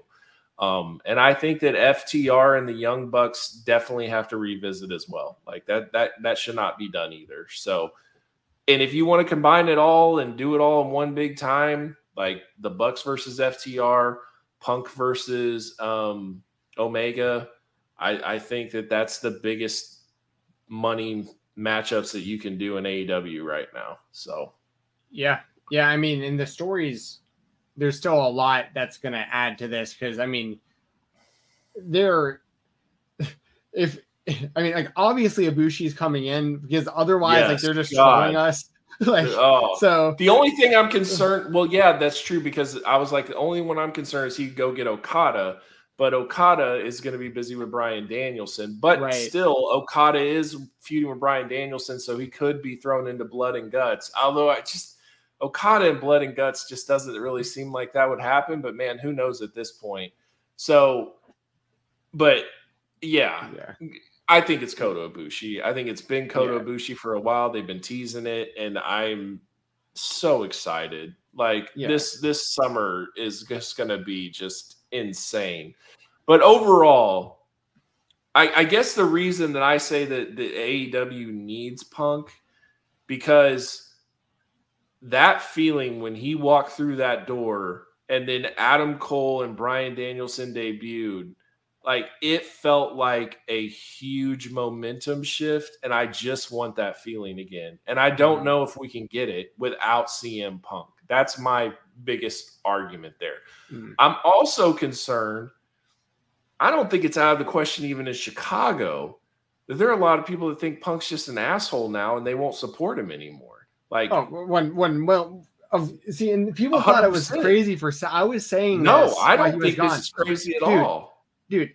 He should 1,000,000,000% come back as a heel. It's not even a question that he should be here. I agree. Chicago is probably going to. Well, I shouldn't say probably. They are going to cheer him. I think he will get some boos, like more boos than you think, but he's still going to be massively supported because it's still his fans. But that reaction when Tony Khan announced his return, it was. You can call it mixed to be charitable. It seemed like more boos than cheers. I saw like in like videos people were taking inside the building. And it seemed like there was just a few pockets of people doing the CM Punk, but most of the people were just booing, Yeah. Because most of the fan base. I will say this: when he first said his name, I felt like it was a big pop, and then the boos really started to come. Right? It's finally like yes, he finally acknowledges it. Like this has just been the elephant in the room. Get it out, and then it's like, but screw that guy. You know what I mean? It's similar, and it's for a completely different reason, but it's similar to they call it the Yabu that like John Cena used to get, where like I think that's what he's gonna get. His music would hit, and people are like, for that announcement, they were relieved in a way. It's like, okay, there, finally, he said it. He said CM Punk. CM Punk's coming back. We know it's finally happening, but screw CM Punk. Screw this guy. Boo CM Punk. We don't like you anymore. Same kind of thing with Cena. You hear his music back in the day. People are excited because like John Cena's here. Like, as much as you want to hate on the guy, he's still the biggest star in the industry. When he's, but then it's like, but we don't like you anymore. Boo, boo. So it's, the Punk stuff, dude. I think that, I think that he probably won't wrestle the Elite right away. I'm with you where if they're going to do that, it'll probably be a minute, but they definitely, like, there's a lot of money they're leaving on the table if they don't go there. Like, Absolutely. it'd be really disappointing. But I'm interested to see how all this goes, because like I also don't know when the Elite's contracts run up. Don't know, a lot of like how much of their decision is going to depend on Punk being not just Punk, but like all of this kind of stuff. AEW could literally lose all 4 of the Elite. All 4. So Heyman's up around then too? Yes. And I know Kenny the Bucks. And Ricky Starks, I believe, is right around that time too. And if MJF hasn't done his deal, it's right around that time. But in my opinion, if you're AEW and you lose Kenny Omega, you send everything you've got in a Brinks truck to Will Ospreay and be like, you're coming. I don't care if you love Japan or whatever. We'll figure it out. You can still live in England. We'll work it out, but you're coming. Like, I'm not taking no for an answer, because you can't lose Kenny Omega and just think you're fine. You're not. It's not okay. You're in big trouble. And that's my biggest concern is like, if you're going to negotiate and bring in Punk, in my opinion, you've got to feel pretty confident with your relationship with the Elite. Otherwise, I don't know if you do this. And I almost feel like the fact that he's willing to split the roster to make this work, if I'm the Elite, I'm like, wow, Tony's really trying to make us happy here and make all parties happy. Like, I want to sign here. I want to go ahead and finish my career out here. Because I just think it would be, but I swear to God, if you're the Elite, there's no way you're not sitting at home and thinking, like, dude, what if we show up around Mania time against the Bloodline? Like, how much money would we all make? How much of a buzz would that be? There's no way you're not thinking about that either. Well, because that would be like the one absolutely perfect story for, like, if Cody got his second chance against Roman, main event of WrestleMania 40, same scenario, like pretty much same thing happens. Like, Cody's about to win, Heyman's up on the ring apron, Solo's behind him with his thumb up, and the 2 super kicks out of nowhere, and Kenny Omega from behind, and just like the Elite clears them out. See, I actually think what would be interesting is going into Mania, Cody keeps getting jumped by the Bloodline and nobody backs him up. Right. And then the Elite come and destroy the Bloodline with Cody. And then it's like, it's not going to be like last year. So then it's like, oh, wow, Cody's going to actually win this thing in Philadelphia. And then every time that the Bloodline tries to interfere, the Elite come and take out the Bloodline, and Cody would actually win the title that way. I think that would be huge business. Yeah. That'd be so sick if they could somehow pull out. And it'd be so funny because it'd all be happening in WWE, which would be like just so the opposite of like all of the whole point of so much of this is like. But I mean, I swear, I really feel like this is right. Like, if the Elite leave, it's like AJ leaving TNA. Like, it's the heart and soul. Sure. Now, granted, I do believe that AEW is way more loaded and way better position and all that stuff, but it's not the same. It's just not the same at all. To be fair, that already kind of happened to me with Cody leaving AEW. Like, that was like my perception of AEW absolutely changed when he left. Like, to a certain extent it did, but a lot of it, like, it wasn't working, Steven. Like, it wasn't. I know. I'm saying, and so that's why for me it doesn't affect me as bad, because like it was a disaster at the end. Like, they're chanting "shut the F up," they're booing him out of the building, they hate Brandy, all that stuff. That was funny. Like, and it was just like, and then the whole Anthony Ogogo and QT Marshall and all, like, it was bad.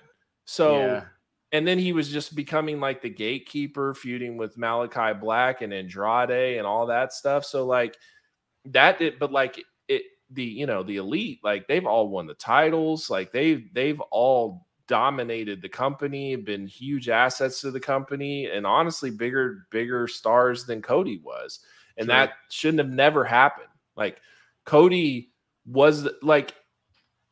should have beat Jericho and won that title. And what I hated is the idea that the Elite, the whole point of them the first year was basically to just job out and let everybody else.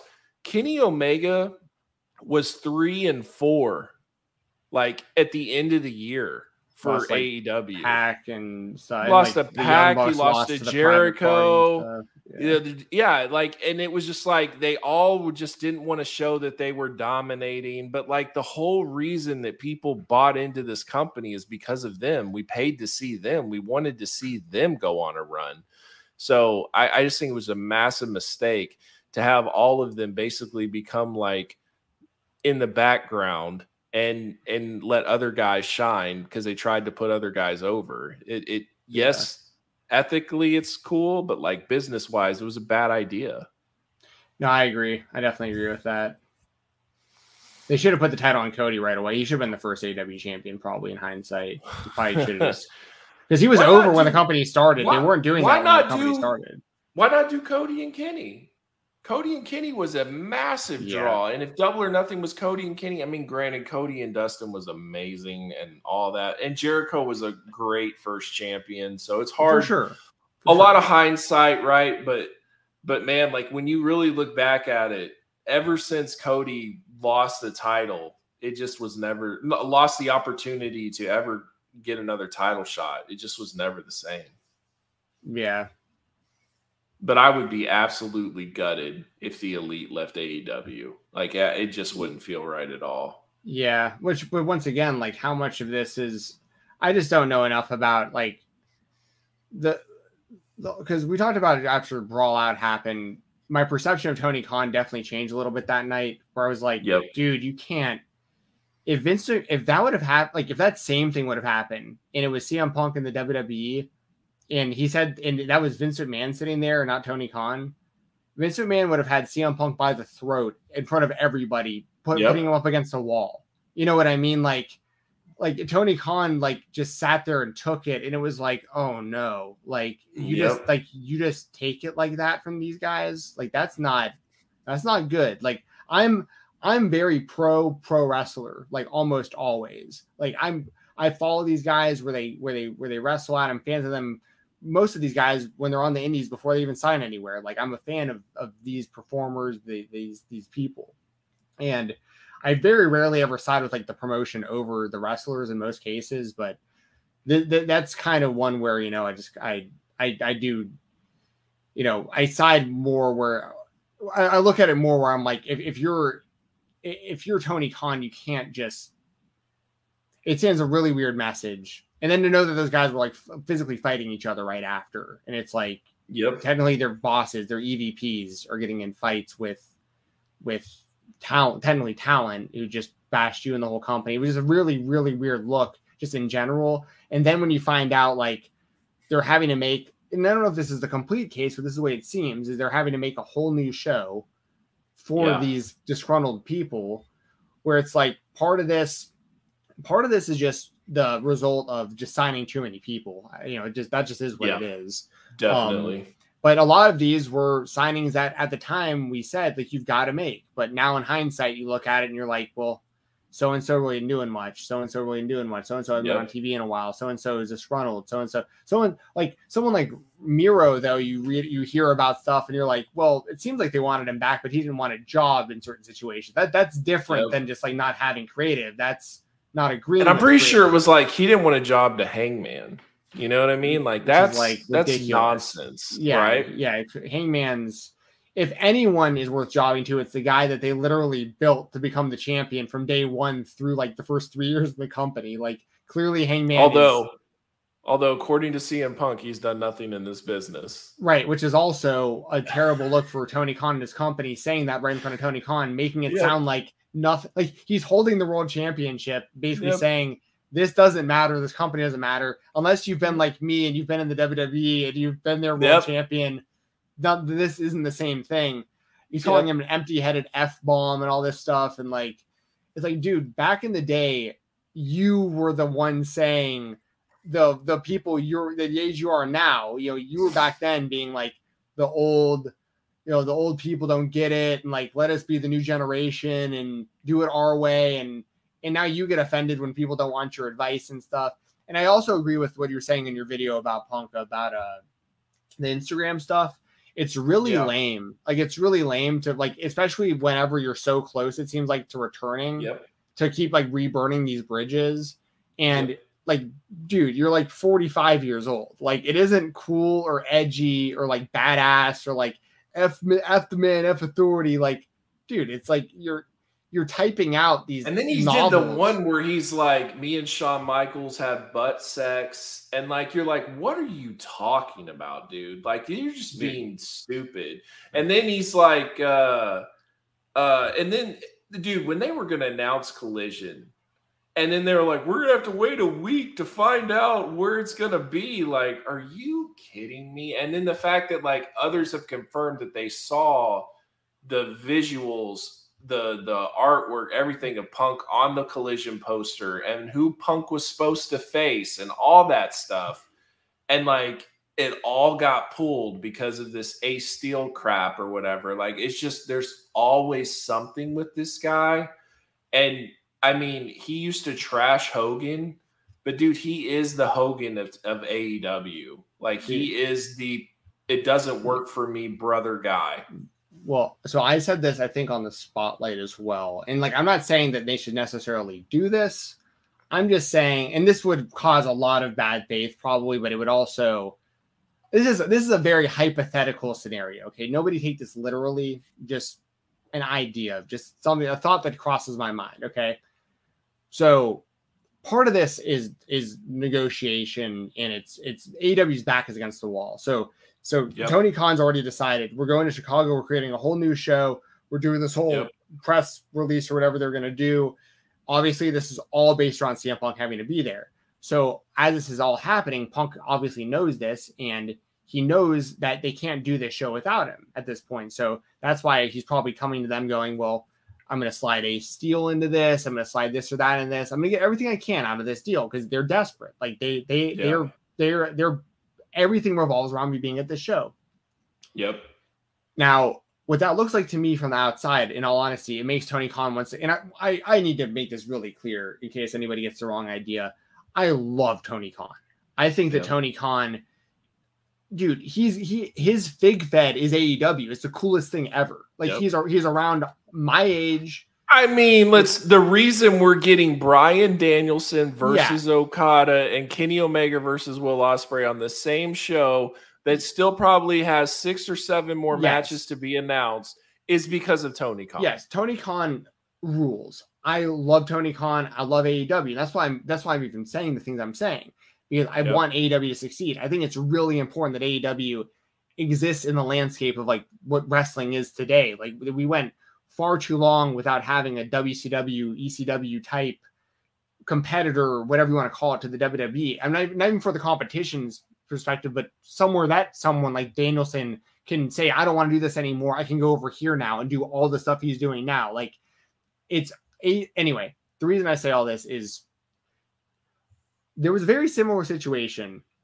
And there's people in the chat kind of agreeing already before I even said this. Tony Khan's too nice. Yep. He's a pushover with this and that, these kind of things, especially when it comes to CM Punk. We all know since day one, CM Punk was his number one guy he wanted. Punk didn't want to come for year after year. The pandemic slowed things down, of course. That's not on him. But eventually he showed up. But Tony Khan, it's like his favorite wrestler ever. He loves CM Punk, so he's going to treat him differently. It is what it is.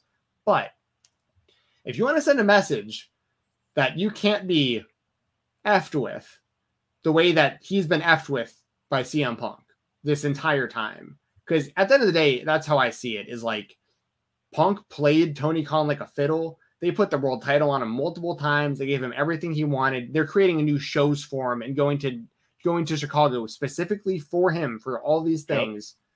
Yep. Okay. If you want to prove a point, Tony Khan, you remember back in the day, Doug, when the Ultimate Warrior kind of did this to Vince McMahon? Yep.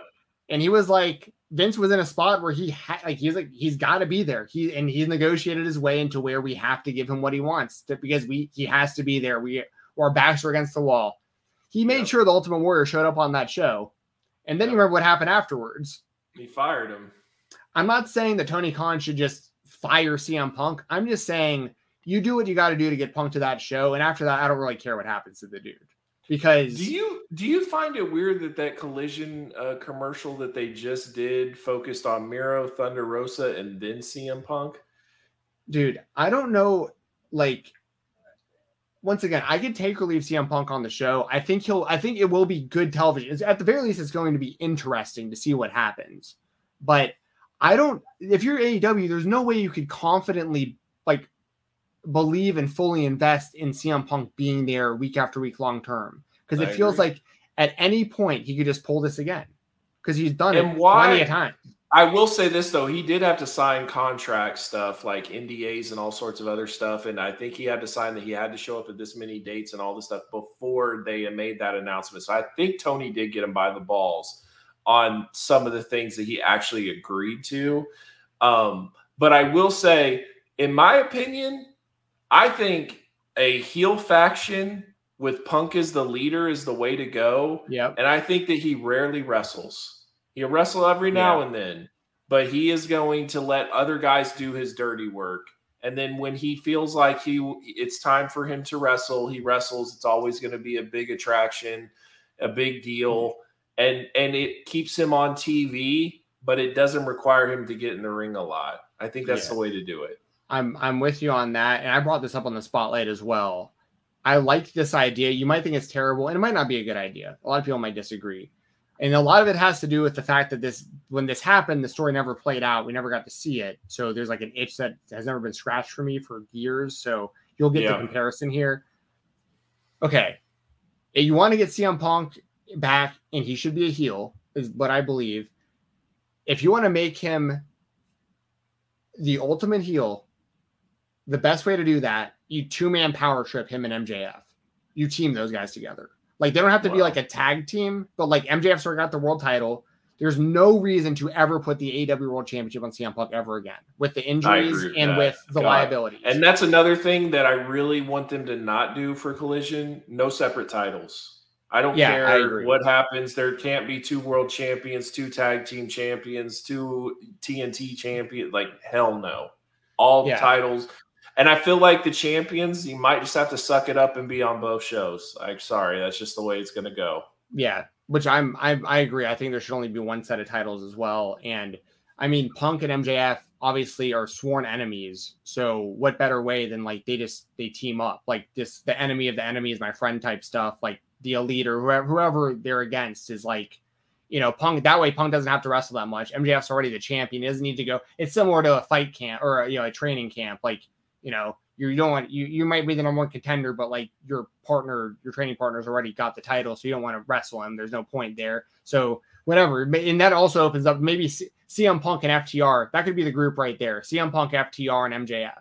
That'd be like a way better version of the Pinnacle. You call it whatever you want. But you could have MJF as the world champion, CM Punk and FTR as the trios champions. And, you know, what I was thinking is it would be Punk. It'd be FTR, who just recently made friends with Ricky Starks. Bring in Ricky Starks, and Hobbs would be the Muscle. That's not a bad idea. That would be the faction for him. I definitely see, because I definitely noticed the Starks and FTR thing. Like, I think that they're planting seeds there.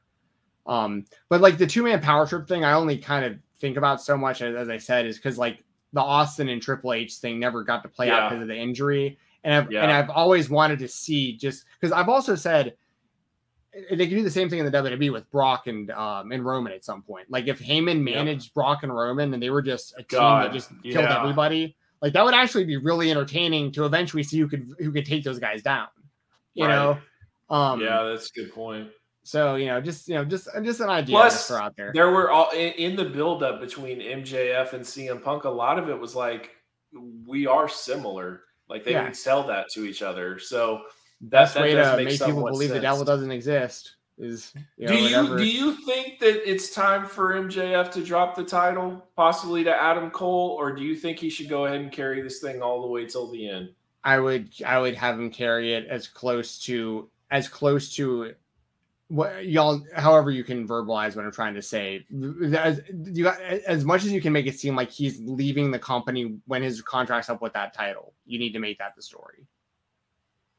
And somebody needs to eventually beat him and make it feel like they saved the company. But then MJF, like hopefully for AEW stake, actually stays beyond that. But like, Because I just feel like, man, if Adam Cole gets that shot, he's got to win. He can't lose again.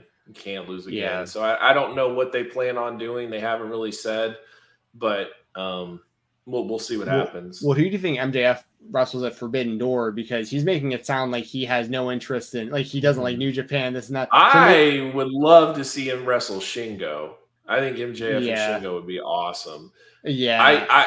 I think Naito also makes sense. Like I could see something like that. I saw some people on Twitter that were like, watch him wrestle like Yano or something, because like he takes the coward way out of it. You know what I mean? Yeah. Good. Here's another thing. Who do you see Sonata wrestling in AEW? Dude, I forgot he was even the champion right now. That's what I'm saying. Like, and it's not necessarily like this big box office attraction type match like it was last year for the title. Hangman got? Maybe Hangman. Maybe.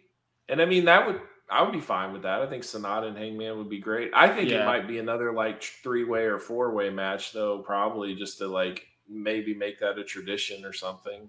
Yeah. Yeah, I mean they got a lot of good options. Like who's a Bushi or who's a Ishii gonna wrestle? Because like Ishii's in the mix with Okada and Tanahashi. They're the 6-man champions right now, aren't they? Yeah, and I mean Ishii and Moxley makes sense if they wanted to do that. Oh yeah, I like that. I like that a lot. I'm all for that. Tanahashi and MJF would kind of make sense because Tanahashi was the main event last year, and like he could definitely wrestle MJF's type style. You know, like I can see that. Yeah, that's interesting.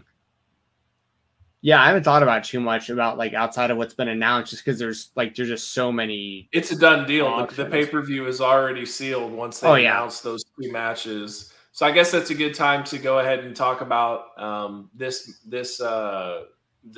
pay-per-view. I mean, dude, like I can't believe this is actually happening. Omega Ospreay 2 definitely seemed like that was in the works when they announced that little four-way tournament thing or whatever.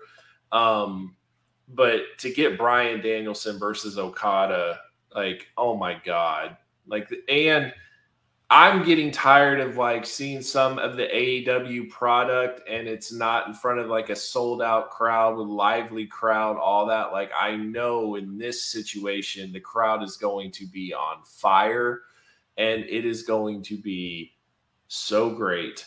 I am so excited for this pay-per-view. I think it's going to be pay-per-view of the year, just like last year was. And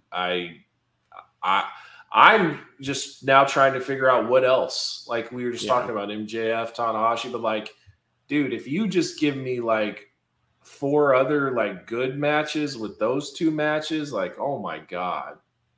Yeah.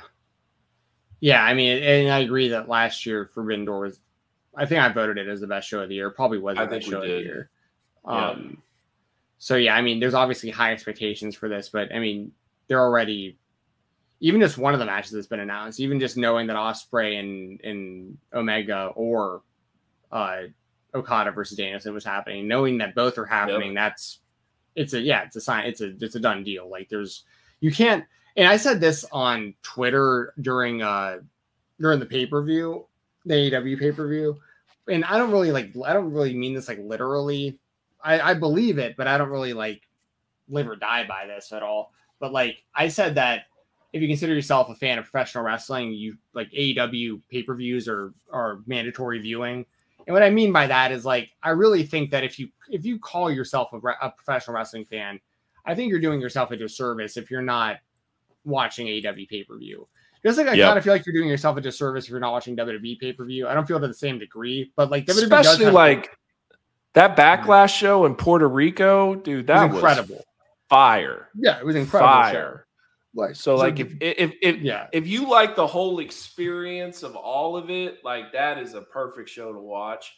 100%. The one thing that I find so weird with WWE though, man, it's like 5-6 matches, and it just feels like it's so just throw you something out there, see if you enjoy, especially like when Roman isn't on the card or whatever. It's just kind of like, here you go. But like they tell their stories. The crowd are behind it. It's usually pretty good matches. Like the ring work is definitely improved. I mean, it's not what it was like back in like 10 years ago, or whatever. Like it's definitely you can get some really good matches out of the WWE.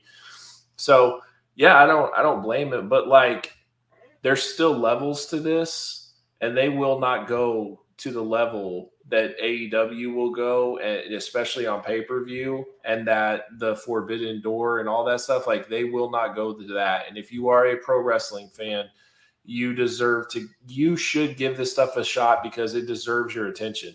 It is going to be what people are talking about. There's no doubt about it. These matches are going to be crazy good.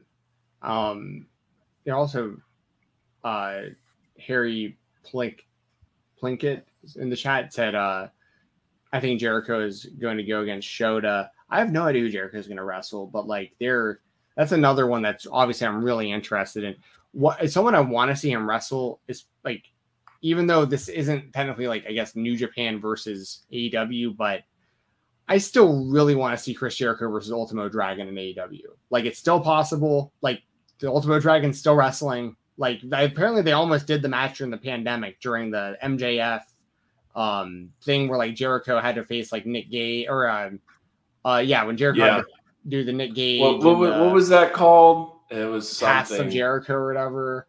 It was something else, but it's okay. Yeah, I can't remember what it was called. But yeah, he had to wrestle like all those guys. Like he had to wrestle Juventud and stuff.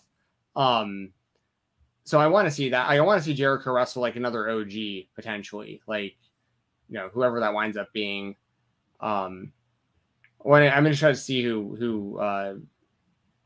Shibata wrestles. Like it's wild that he's the pure champion. Yeah, well, that's another thing. Like, oh my god, and like he's not really like going out there and like half-assing it either. Like, I think someone posted this picture, and I honestly think it would be an amazing match. Is Shibata and Roderick Strong? Yeah, that'd be great. Beat the living crap out of each other. And when's Kyle O'Reilly supposed to be back? I know. I'm concerned about him because I would love to have him back. Well, and there's been multiple times where I felt like his return was like about to happen on screen, and then it wound up being like Sabu. Like, wait, what? That was so random. I hated that. I hated that. I was like, so random. God. But yeah, Kyle, like, I feel like he's got to be coming back soon. But I know he's had health stuff. Like I know he's I mean, the pictures that I saw him after surgery, dude, like his arms were like bone. Like he had nothing on them. Like it's like a long recovery. The atrophy and whatnot when his muscles probably hadn't been working. Well, and then like Adam Cole, like his idea of he'll be back really soon means like 6 months or a year. You know what I mean? Like back when. Because their perception is like, I thought I was never going to wrestle again. So now you give me 6 months and it's like, oh, I'm back soon. You know what I mean? But it's like, for us, it's like, God, it's taking forever. But yeah, Kyle O'Reilly would be fantastic in the show like Forbidden Door. Harry mentioned. Is there anything that you... Sorry, Harry mentioned Bad Fale versus Satnam Singh, which obviously he's kidding about. But I will say this. I've heard, you made... not believe, and you might think I'm trolling because I like Omos, whatever. But like, I have heard from people that are trained with Satnam Singh that he's actually like way better than like what he's even shown. Because what he's shown so far has actually been pretty good. Like he's making. He went through the table off the stage, dude. Remember, like I think it was Phoenix jumped off like a ladder off the stage and he caught him perfectly and stuff. Like he's hit the stuff he's needed to hit so far. But he was a like an actual like NBA, maybe not NBA, but like. He played for the Mavericks. He's an actual athlete. Like I've heard he's actually pretty decent. It's just going to be a matter of like, like back in the day when the Big Show or when he was the Giant, when he was doing like moonsaults off the top and Hulk Hogan was coming by and being like, brother, you're not doing that. Like I do a leg drop, dude. You're not doing those. Right. Like I've heard it's kind of almost a scenario with him where they're like trying to figure out like what makes sense for him to do because his like athleticism is actually like it probably looks strange because he's so big, but he actually can move pretty well apparently, which is exciting to see because like they clearly have some sort of long-term investment in him. But I want to throw that out there that like I just recently randomly heard some people talking about that apparently have trained with him and they were saying like really good things. So throwing that out there. Yeah. We got a couple more super chats actually. Yep. Kogan, dial F for film. Appreciate it, Kogan. Says, welcome back, guys. I got to ask about classic stuff again. What is your favorite tag team match of all time? Traditional match, preferably. What do you got? Oh man, that's really. I mean, a recent one that it comes off. So the top my of my recent mind. one is the there's two, but the Golden Lovers versus the Young Bucks in New Japan in I think it was L.A. or San Francisco. I think it was San Francisco.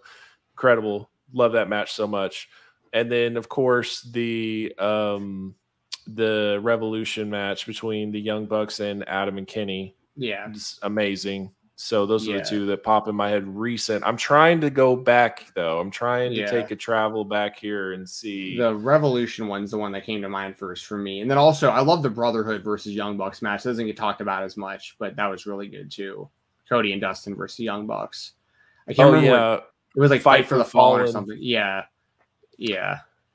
What about old school, like WCW or WWF or anything like that? Ring a bell?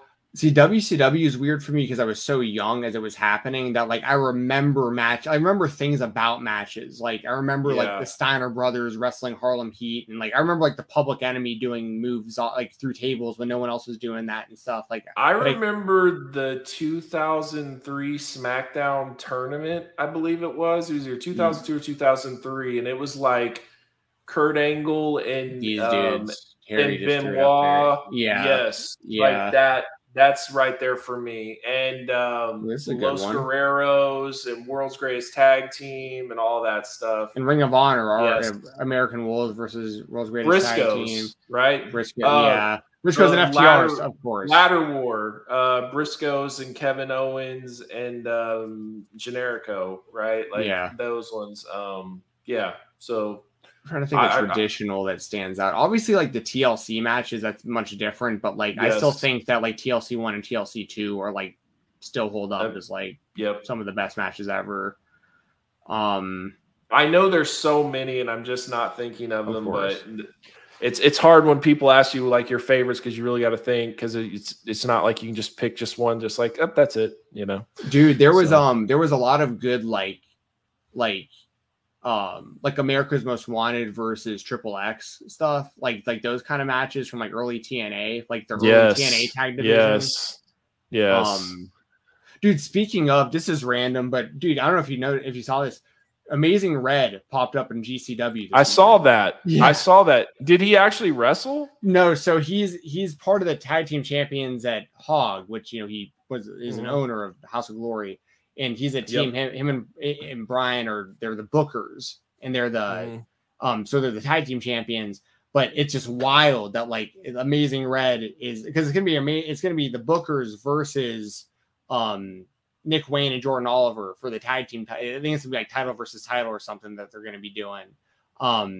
So Amazing Red came out and they confronted Nick Wayne and Jordan Oliver, but they didn't wrestle on the show yet. But Brett Lauderdale was on Twitter today, like legendary Amazing Red and GCW, like they're hyping it like they know what they've got with Red being a part of this, which is amazing because I've said it before and I'll say it 1,000 times. Like Amazing Red is probably the main reason I started like really paying attention to independent wrestling in the early 2000s. He was the guy whose clips I was seeing the most of on like Kazaa and LimeWire and stuff. And, like I never heard of Low Key, and so I was like, who is this guy? Those guys wrestling each other a lot. Low Key and Amazing Red and AJ Styles. And then and then there was Jerry Lynn because I remembered him from ECW and they were like all mixed in together. And I was like, oh, okay. So I got to check. And that's the main reason I checked out TNA. And then you're like, you had to suffer through Jeff Jarrett and all this other stuff. But it was like the X division was like every reason why you would get the weekly pay-per-view, you know?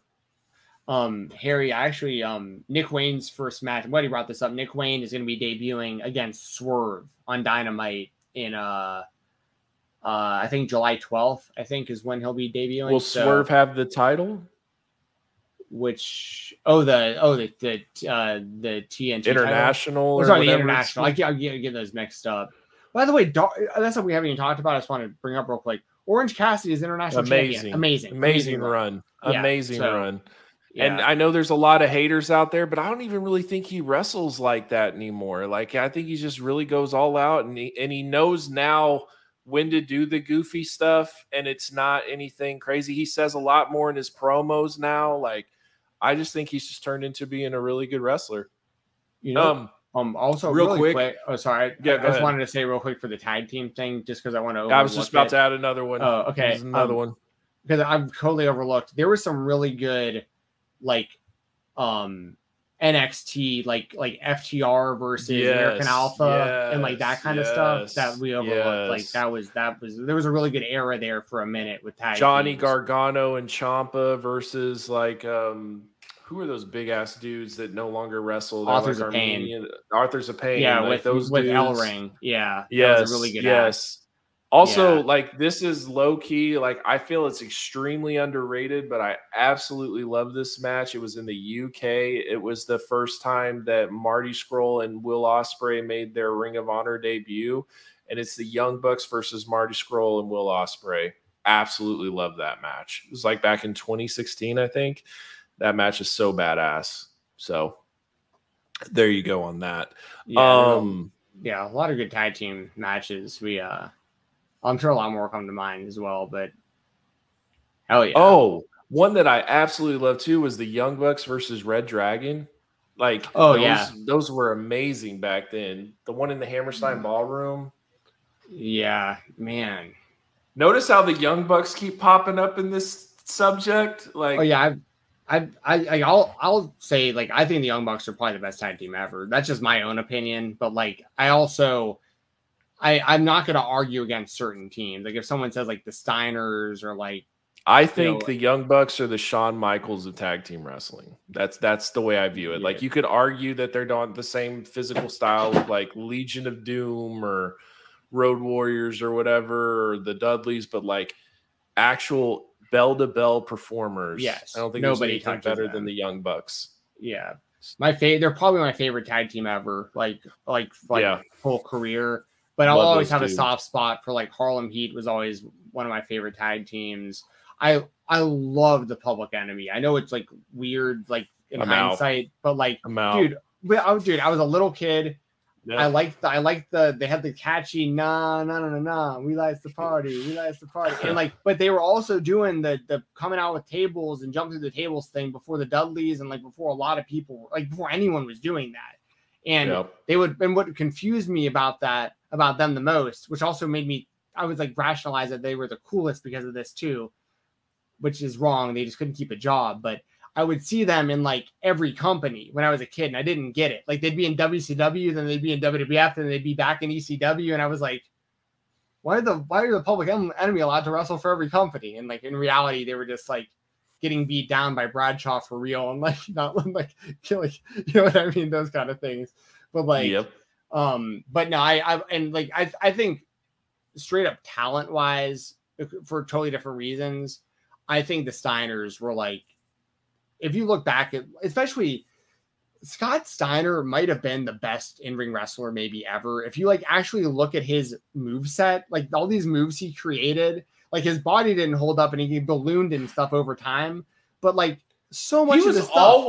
He was always huge though. Like that's one thing. Like people act like he just all of a sudden just like juiced up, but like dude, like he a lot of it's just like toned up because he was always massive. Sure, but like he's on juice. He's on juice. Don't get me wrong. I'm not saying that, but I'm just saying like people act like he was this small, scrawny guy, and he wasn't. He was always a big dude. But when he became Big Papa Pump, like he also his in-ring style also changed quite a bit. He was using like a camel clutch, the sign recliner and stuff. But like if you actually look at like young or even older Scott Steiner, sometimes like will whip some of this stuff out, but dude, he was doing like a 450 splash before like anyone else. He was doing that. Steiner screwdriver is still like one of the most badass looking moves I've ever seen. The Steiner, the Frankensteiner, of course, has led to so many variations of that move, and it's just one of those things where he was super innovative, and he was a big guy, like you said, who, when you think about the first person you've seen do a 450 off the top rope, you would never think it would have been a guy that size. Like for me, the first person I saw that do that move, I'm pretty sure was Juventud Guerrera. I think was the first person I saw do a 450. And I didn't know till years later that Scott Steiner had done one. It's like Scott Steiner. Like how he Yeah. does at the top rope. Wait, he invented the Frankensteiner? Wait, what?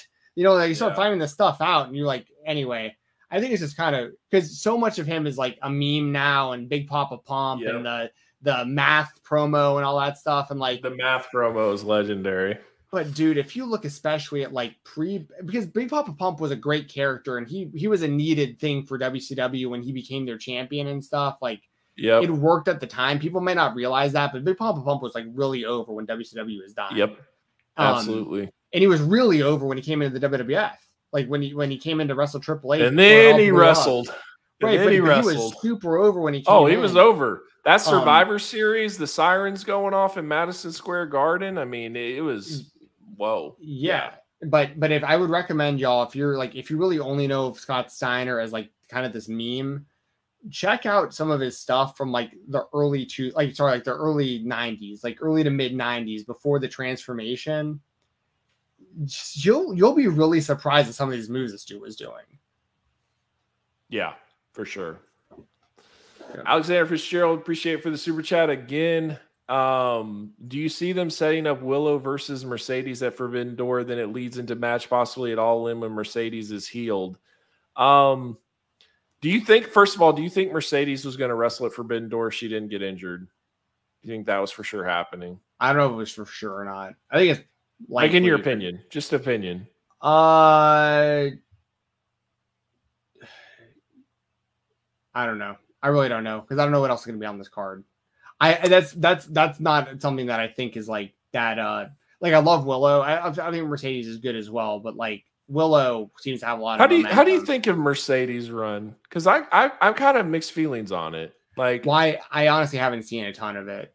I personally think that without it being as, I don't know if to say scripted or like manufactured, she's kind of got exposed a little bit. And I also don't think that she's as dedicated as a pro wrestler as before. Like, yeah, she is for Japan. She shows up and does her thing or whatever.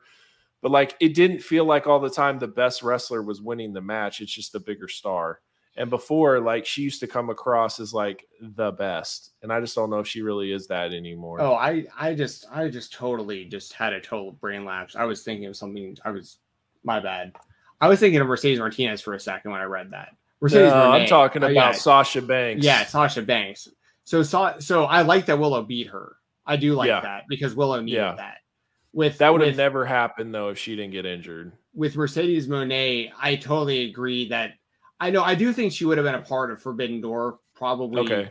With had she not gotten injured, I do think that. But I also don't know.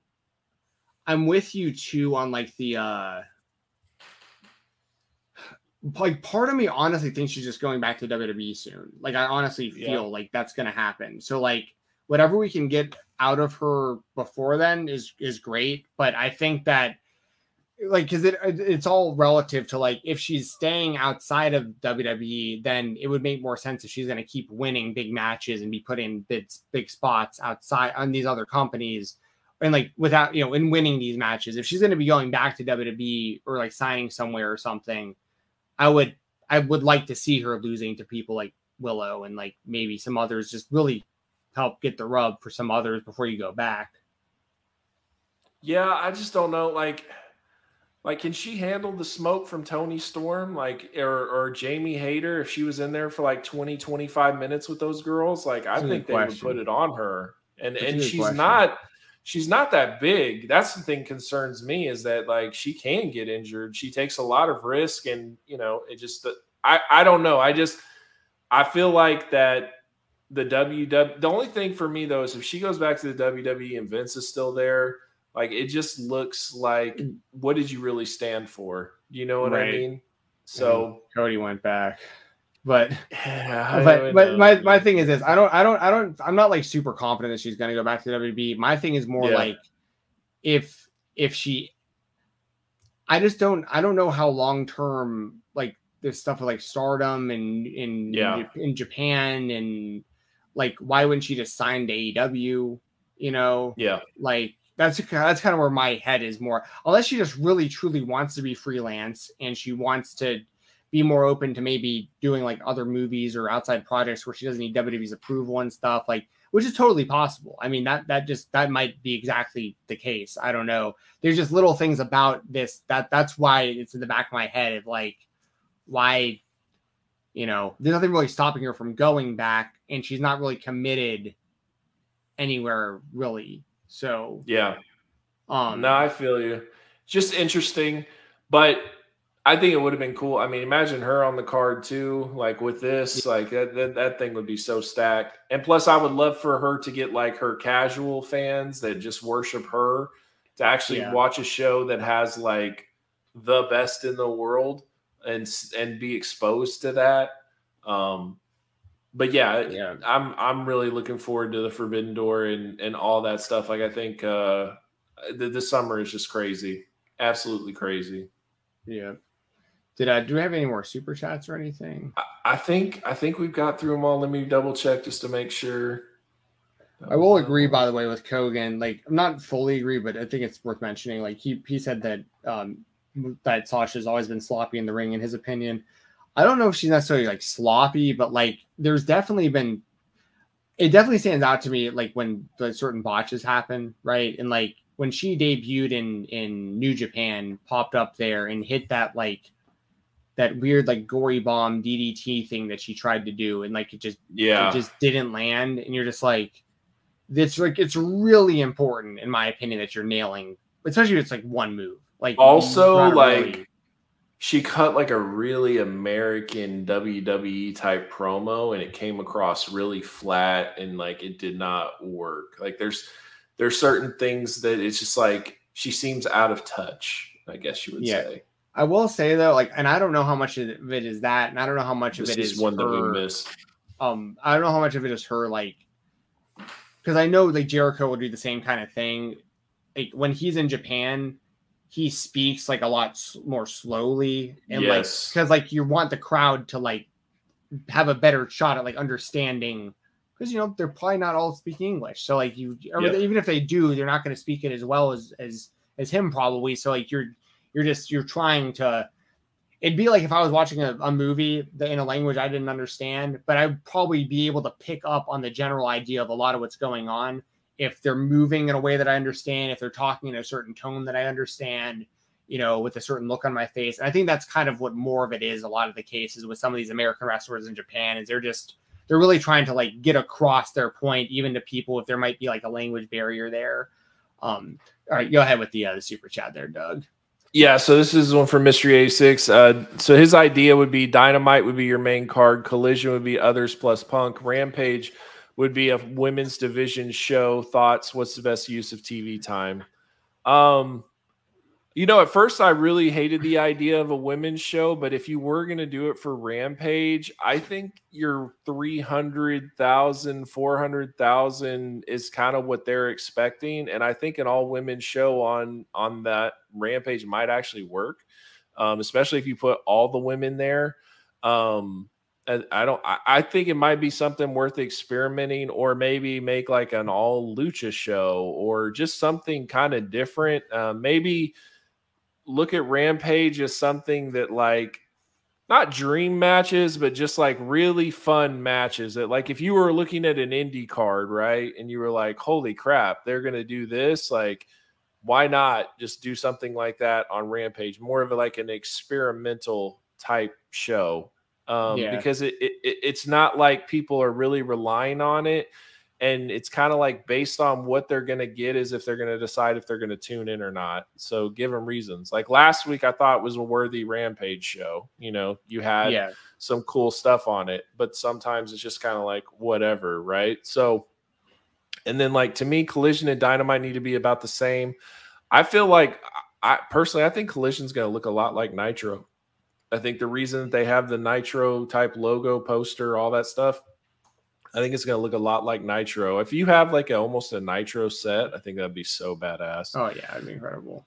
So that's kind of what I think. What do you think? No, I agree. And I don't know if I love the idea of Rampage being an all women show or not. I mean, as long as they have enough, they have enough people signed to where they could do it. I don't know. I think it's a good idea to continue to do the Rampages like we had last week occasionally. And apparently Bryan Danielson like had a lot to do with like the writing and stuff of the last Rampage, which is good to know. He's heavily involved with Tony in making decisions. By the way, haven't even really mentioned it too much, but I think the Blackpool Combat Club is incredible. They're the best group in freaking wrestling awesome. right now. I love that they're heels. It me works too. so much better. They're heels. Yes. Moxley looks like he will just smash your face in. Like I just love their attitude. Claudio's a badass. I think it's done a lot for Wheeler Yuta. He Like pinned Kenny the whole Omega thing. in the I Anarchy know. Arena. That's wild. This is great. And what for I him. love is like Brian really looks at him like his little protege, you know? And like if you look at Daniel Garcia and you look at Wheeler Yuta, like Wheeler Yuta's in way better shape being in the BCC than Daniel Garcia is in being the Jericho Appreciation Society. Not even like close. That's just a fact. And Takeshita like may as well just join. Like yes, agreed. I mean, By the way, how much do you love Don Callis? I mean, that guy amazing. is such an evil son of a bitch, but dude, he is so entertaining, and I think he's so underrated. Dude, So, Cyrus the Virus, when I was man, in Austin, exactly. The network. Yeah.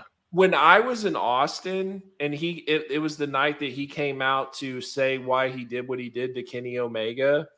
Like, I literally couldn't hear a word he said live. I not one word. And then when I went on TV, I was like, oh, you can actually hear him? Because I couldn't hear one word he said. He was getting booed out of the building.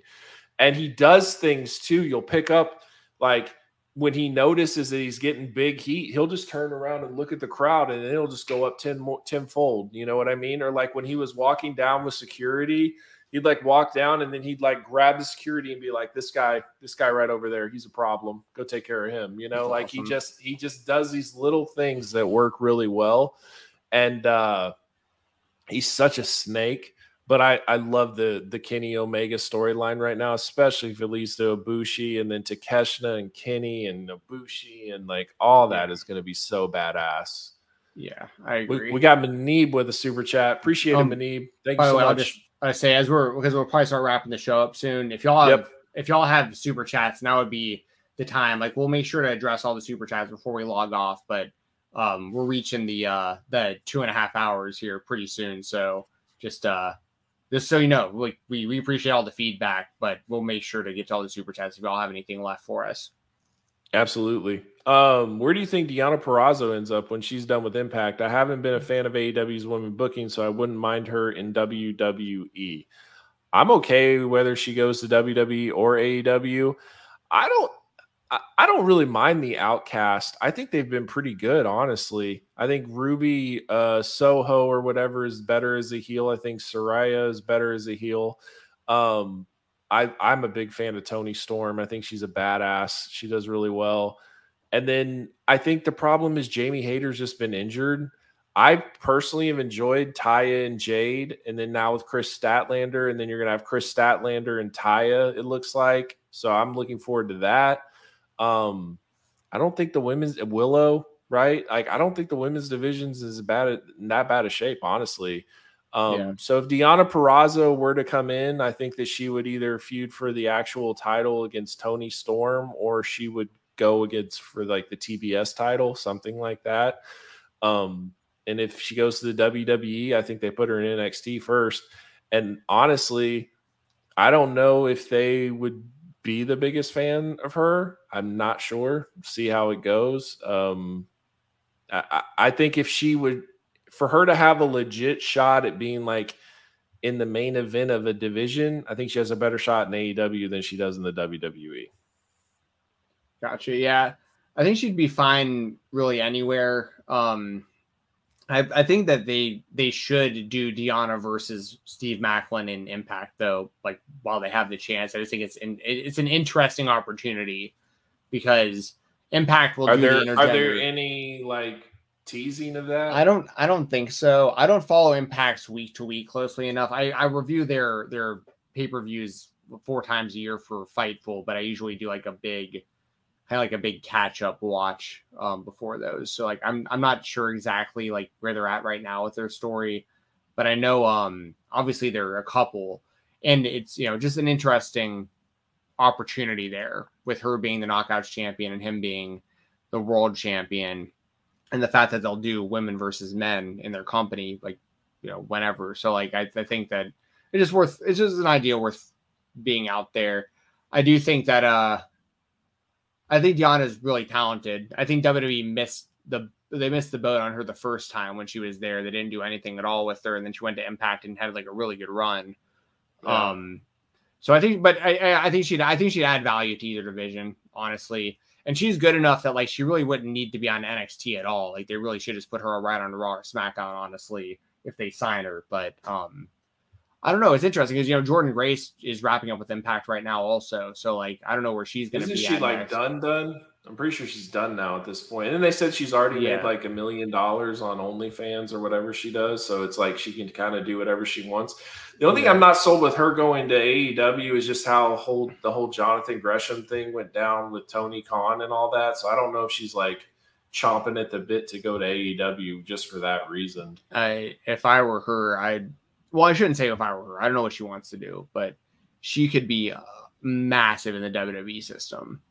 Yeah, like if she wound up there, that makes sense for her. Oh my god, she could be everything that they wanted, like kind of like China to be almost, because Jordan can really, really work, and she's got that different build, and she got the muscles, and she has the power moves, but she's also problem really is fast. Though she has that OnlyFans and whatever else, and they're gonna not like that. If that's I mean, they would have to figure that side of it out if that becomes a problem. I know the Mandy Rose stuff and all that was like, I get all that, but like, dude, Jordan Grace is like, she's honestly, she's been one of the best wrestlers, regardless of gender, outside of the WWE for a long time now, in all honesty. Like she's been killing it at Impact forever at this point. Yeah. And she's just out of stuff. She was out of stuff to do there. Like if they weren't going to put the world title on her, which is really the only thing left for her to do at that point, would be like their world champion. You only win the Knockouts title so many times before it's like, what am I doing?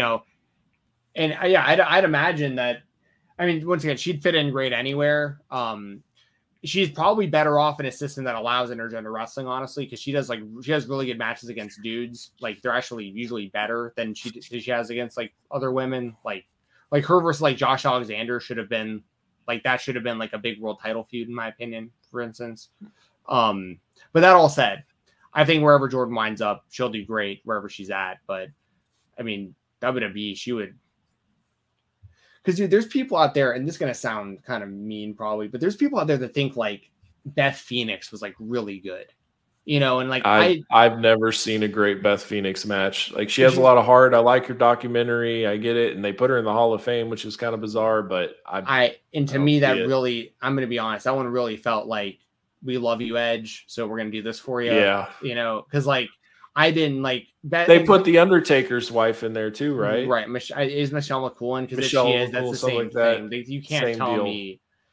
I get certain people like China maybe not being in because of the Google search thing, which I think is ridiculous at this point. Like you can Google bad stuff about everyone at this point. Like China is no different. Like just put her in the Hall of Fame. I know she's in as DX, but she should be in solo. My point is, I mean, she still would get Googled anyways in the DX one. So it doesn't. Right. It's all dumb. But my point is like, there's people out there that think like Beth Phoenix was like really good. Like she was like, and for her era, I'll give them credit because she was in like the diva era where like there weren't a lot of wrestlers and she stood out in that group. I get that. But my point is like, if y'all thought that Beth Phoenix was good, think about like Beth Phoenix, but can like work better than everyone on the show, like including the men. Like that's Jordan Grace. Like that's like, if you want someone with that type of build that looks like a badass buff woman, Jordan Grace, that's your chick right there. So I just think she would be just massive, massive money. For sure. We got one more super chat from Dirty, and then we'll wrap it up. Appreciate it, Dirty. Thanks so much. Who do you think wins between Dariush and Charles? So I've been going back and forth on this, but I honestly think Dariush is going to find a way. That guy just keeps finding a way to win. And I think Charles is a way better fighter, and I think it might be boring. I kind of think Dariush is going to win this thing. It's a tough one. I will say this. I have been super not into UFC lately. Like same. I mean, same. They're running all these shows with, dude, I don't even know who the guy Kai Hara fans fought in the main event was this past I don't either. Same. Like, I didn't even know that Arlovsky was fighting on the undercard, and he got smoked by some guy I've never heard. You know, it's like, so, and dude, I have no interest in the Ultimate Fighter with anyone who Connor's finished. Connor's finished. Yeah. I doubt he even fights, honestly. When Dana's talking about it's hard to get guys to fight because he has a lot of money, like once you did the Ultimate Fighter, shouldn't this already have been a done deal? Like contract signed, the whole thing? Like what are we doing? Now, I did hear, I think Charles is hurt again. So I think they're like pushing that fight back even longer. I could be wrong about that. I think it's happening. I think it's this weekend. Is it this weekend? I thought I heard something, or maybe I had a text or something earlier. I could have sworn somebody hit me up and said something about that fight. I could be wrong. So yesterday morning, my stepbrother, and he could be wrong. I don't know. He just said Oliveira's out. Apparently injured his back from carrying the entire card as the co-main. Seriously, this card. Oh, maybe you're just joking. That's a joke. That's a total joke. No. I didn't read the full message when he sent it to me. Okay. I'm just now reading it out loud, and it's hitting me that this was he's just saying seriously this card blows. That's the message I saw underneath. I saw a message come through earlier about Oliveira's out, and then I saw this card blows, and that was like me putting it all together. Okay. It's Amanda Nunes versus Irene Aldana and Charles Oliveira versus Beneil Dariush. And then like Dan Ige's on the card and Eric Anders. And that's just like that. Like it's garbage. Yeah. I mean, listen, I love Charles Oliveira. I thought he got super disrespected as a champion when all of his title defenses, like he was the underdog and he was going out there choking everyone out and stuff and even knocking people out. Like, he was a badass, and he still is.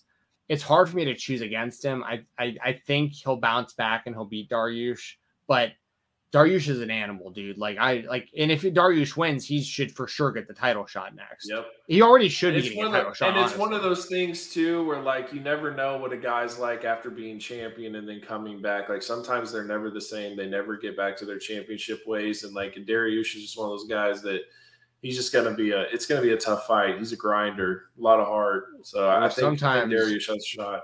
It's true, but sometimes you're like Max Holloway and like you just keep winning and keep getting title shots. Yeah.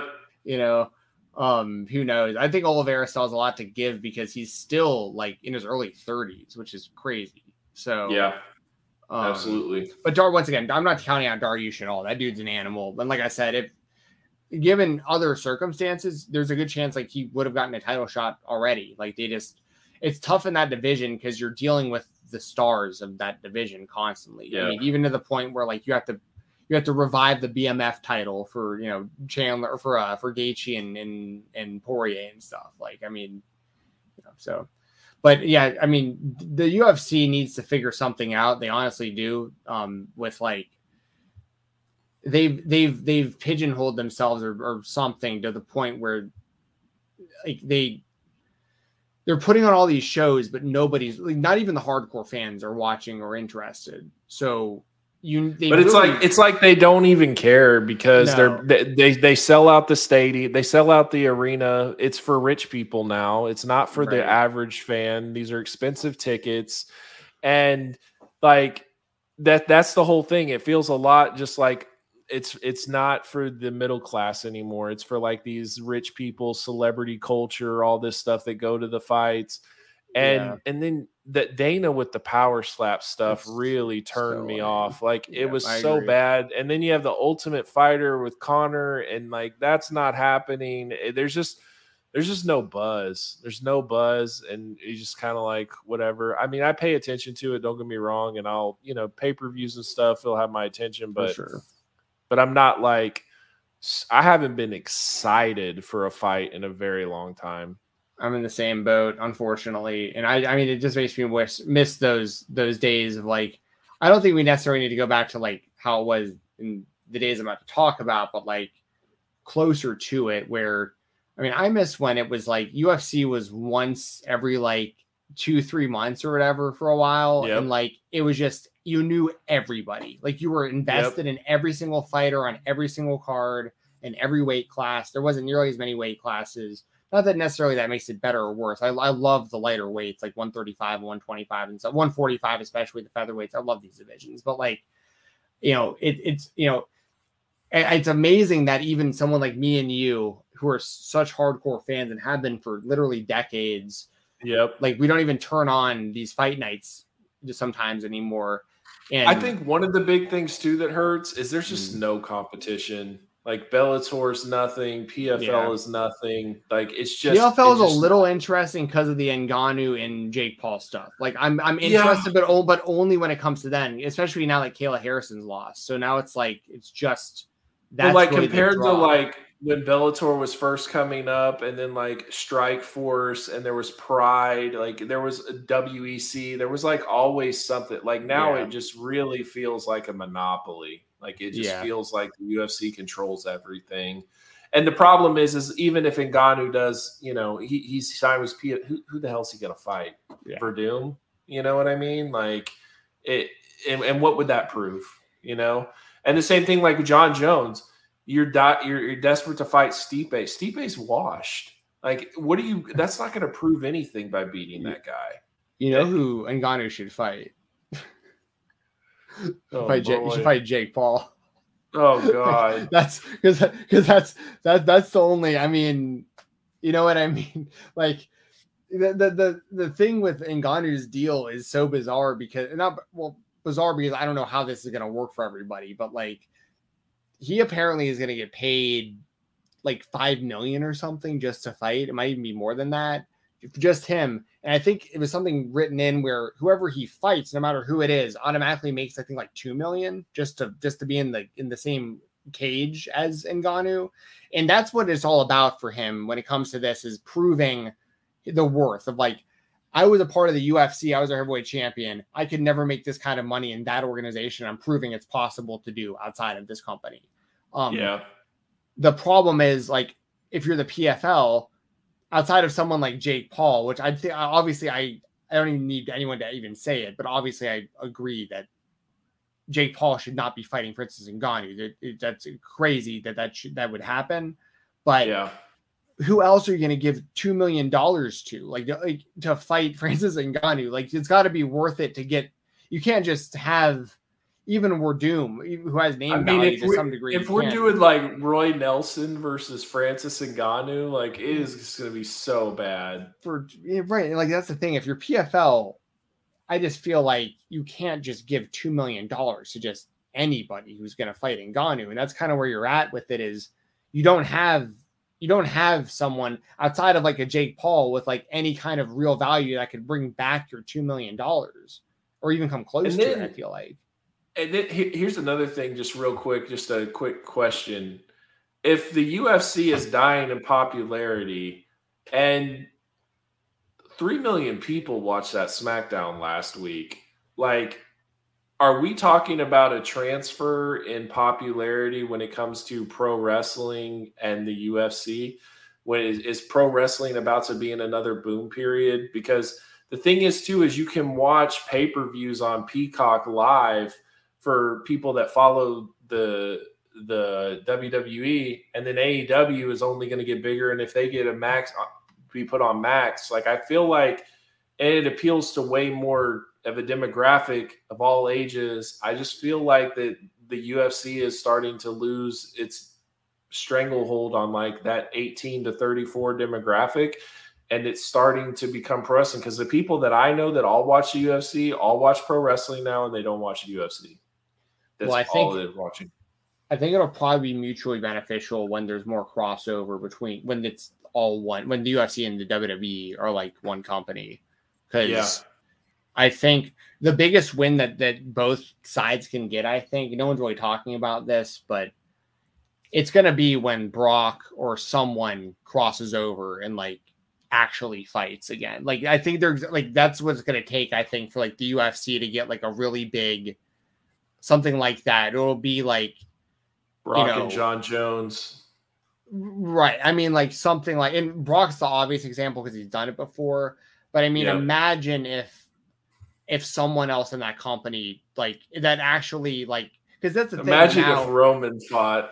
Like Roman or Cody or whatever, someone who's got Matt Riddle. Yeah, bring Riddle back. I mean, like, but it's got to be someone. It can't be CM Punk level. It's got to be like someone who's got like a shot. But at the same time, I really? named real Because athletes. but at the same time, like if you already gave CM Punk a chance, you've let Michael Jackson in, or not the singer, Please, Mike let's not Jackson. go there. Yeah, and you let Mike Jackson and CM Punk do their thing. You're open the floodgates already with all this celebrity boxing and all this stuff, and it's already been proven. Like Jake Paul's involved with the PFL. I feel like if the money was right and the opponents were right, Dana would bring in Jake Paul or Logan Paul, one of these guys, to fight and do one of these. Like if you've done it with CM Punk and the money was right, you'll do it. Like he's talking about. I know. Obviously, Fury is much different, Tyson Fury, but like he's talking about crossover. Oh yeah. Whatever respect I had for Dana about not doing freak show fights and all that stuff, you can throw it all out the window now with this power slap stuff. With power slap, he's that's what willing I'm to saying. do whatever hype beast any MMA/boxing promotion. Yes. It won't be long before KSI and Jake Paul are fighting in an MMA cage, like on the UFC. See, that's what I'm saying is like if there was like I don't know who would be a good example of this, but if you had the right matchup where you could bring someone from the WWE over into the UFC or vice versa, like had this happen like a handful of years ago, this deal, and Conor could have jumped into the WWE when he was at his peak popularity, that would have been massive for the WWE. Yep. It would have been. Now it'd be kind of like Ronda being there. No one really cares anymore. Yeah. Which is real sad. I watched some of Raw last night. Ronda and Shayna came out and like got no reaction. I was like, damn, this is much different. Over. So, but I think it's going to be something like that. The UFC needs even if it isn't someone from the WWE, they need someone to come in and like I don't know if they'll ever have another Conor McGregor again, but they need at least like a Ronda Rousey again. They need somebody who can create buzz for them, but it's got to be a winner, and it's got to be a winner and it got to be a talker. Right. And that's the thing is like, you have opportunities with some people kind of like Chimaev is interesting, but he's not from the States. He doesn't fight often. Not that you have to be from the States, of course, but like the UFC would prefer if they can, market you and stuff like that.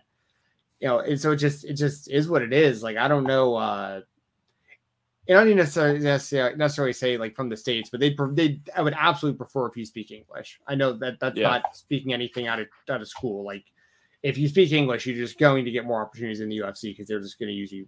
They're going to market. Especially if you're a foreigner and speak English, you got an accent, come across cocky. That's what Conor, or even like Volkanovski, Adesanya, all these guys. Like they're super marketable because they're badass fighters, but you can also they can do interviews. You can market press tours. Yeah, you go on hot ones. That's what the UFC needs, and that's what to bring it full circle. That's why the thing with Cody is so frustrating because they needed their replacement for Cena to do all these things, and he's right there. And I think one of the biggest flaws the UFC has about underpaying their fighters, it's coming back to bite them because what happens is the moment that they start making real money, they want to retire. They don't want to do it anymore. And then it's like it happens over and over again. All these guys that are willing to fight anybody, step up at any time, take replacement fights.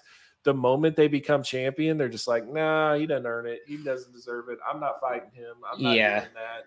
It becomes a frustrating game for everybody involved. I will say, and it's become this, and it will become that even more with this guy for sure. But they've got a shot, as Jagan says, Sean O'Malley. If Sean O'Malley goes out there and just smokes Aljamain Sterling, which I think he's going to beat Aljo. Like I was one of the few people that I was like, I think he beat Jan. I know it was close, but I think he damaged him more. Like he pieced him up on the feet, and Jan's a striker for him to do that. Like. I think Sean O'Malley has a damn good shot at becoming the bantamweight champion, and he's really the only guy, to his credit, because it's a risky game to play with those hype beasts. I've talked about it plenty. Like once you start losing, those fans are fickle. They're gonna bounce so fast. Your merch drops don't matter anymore. They don't buy your tickets anymore. They're not going to tweet about you anymore. Once you start losing, once you're playing that hype beast game, but to Sugar Sean's credit, he's put himself in a position where, if he continues to win and he wins this title, like he's going. He's the only person who's been marketing himself well enough in the UFC to where he has a shot at being like a bigger star. Yeah. He gets it. He has a YouTube channel. He has a brand, all that stuff. But I'm telling you, he'll be an absolute nightmare to negotiate when it comes to the next fight purse and all that stuff. And that part is just weighing in on me as a fan. Like, I'm just over all that drama, and it just doesn't seem like there's big enough fights. All the fighters are upset and underpaid. They have this obsession with having fights in the Apex. I'll tell you something that really disgusted me. Like, really, like, it was almost like I'm really over this bull crap. Was Mackenzie Dern was supposed to fight Angela Hill, and because Mark Zuckerberg's wife liked her, it was her favorite fighter, they took her off of that card and put her on the Apex card so she could view it. Like, what kind of elitist, snobbish bullshit is that they actually did that for her? And to me, it was just kind of like, man, that is not what this company was. This company was not that. And now it's just like, how can we please the celebrities? How can we, make ourselves bigger and better? And just all Dana talks about is social media engagement. He's like, yes, how Power Slap is bigger than all the major sports combined because of that. It's like, dude, it's so when he had the nerve to go on Pat McAfee and say, like, this reminds me of when we first started the UFC and everybody was against us. And no, dude, the UFC was like the best fighters in the world, incredible talent. These guys are losers. And like, I think 10 out of the 12 like failed meth tests. Like, they're all on drugs. They're all fat.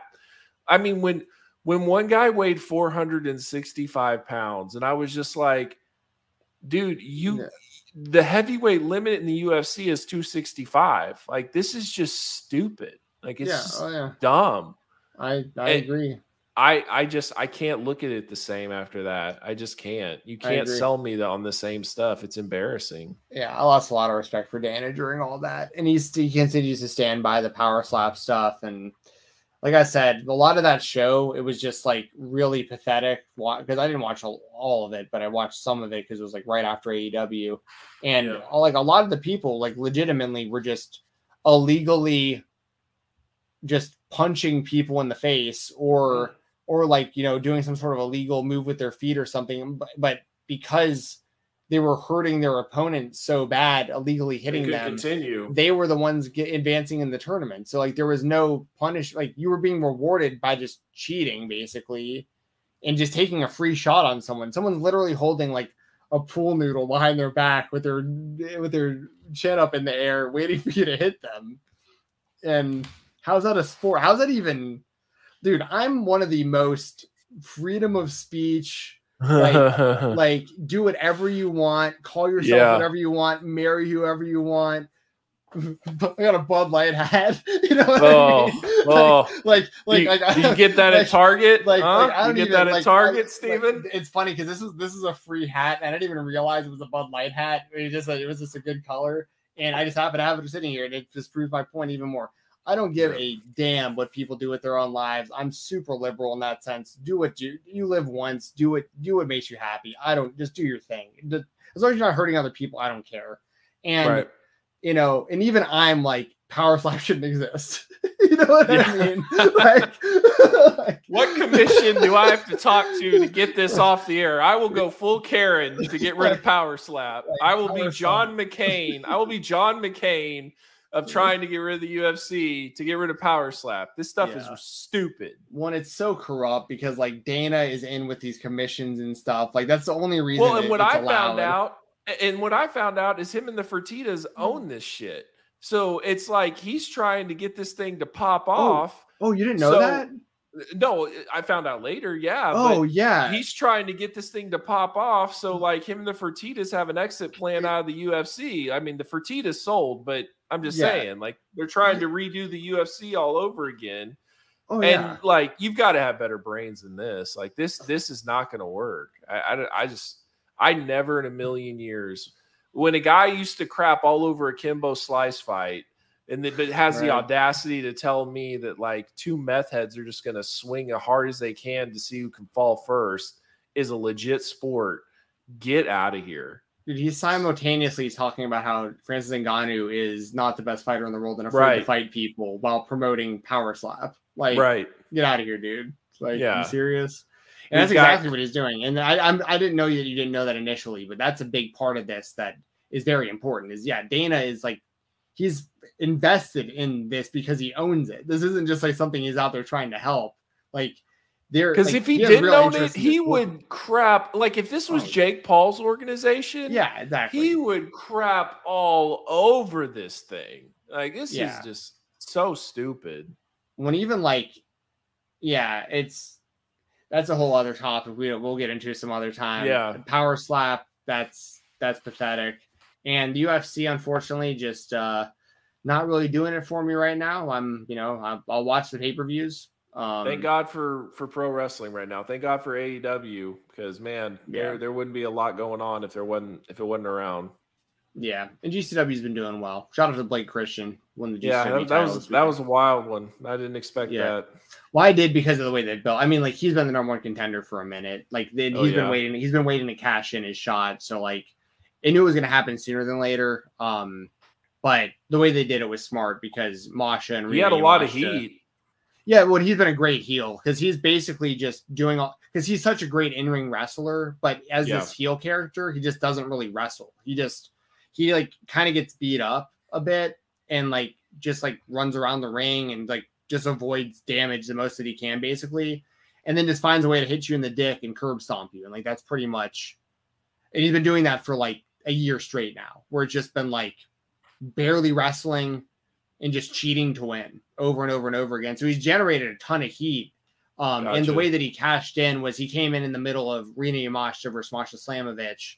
They were wrestling each other. Yamashita is the ultra-violent champion. She won Tournament of Survival. Yeah, I saw that.